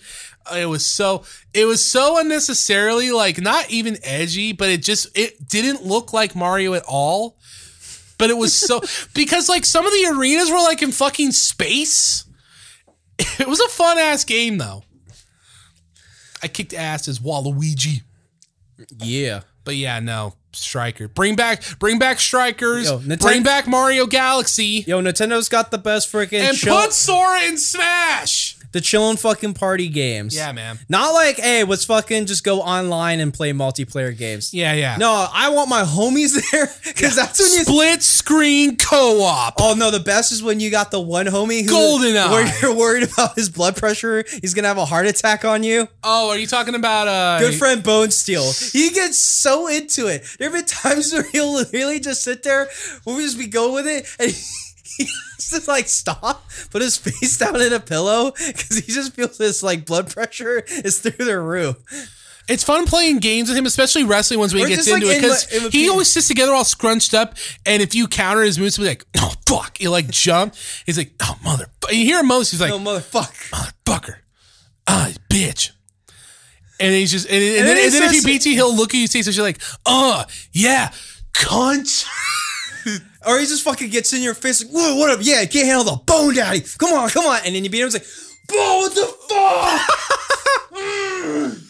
One of my favorite stories is the story of Double Dash where Dylan, our good friend Dylan, got so mad at Bone Steel because Bone Steel was like, all right, this is Operation Fuck Dylan. He knocks the fucking controller out of his hand. I've always looked for an opportunity. I think I did that to Jake once and he got like no chill pissed at me. I was like, but you did it to Dylan. Jake, I love you, but use a hoe. Use a hoe. All right. We should wrap this up. Are we watching Rock of Love next week? Is there anything else we can watch? Nah, let's just fucking listen to Iced Earth and watch I'm guessing the Nick Gage episode. Is that out next week? I think that might be the next one. I'm down for that. Whatever. We're just going to continue with Dark Side of the Ring. I don't know if we want to go to Bret Michaels. There's only like 7 episodes of Dark Side of the Ring we got to do. Yeah. So it ain't going to last long. Ain't going to last forever. Fine by me. So fucking next is we get to hear about the dark side of deathmatch wrestling and Nick fucking Gage. Oh yeah, the dark side of deathmatch. Crazy idea. I suppose it gets really, really dark. Well, no, it's just because I assumed it was dark already.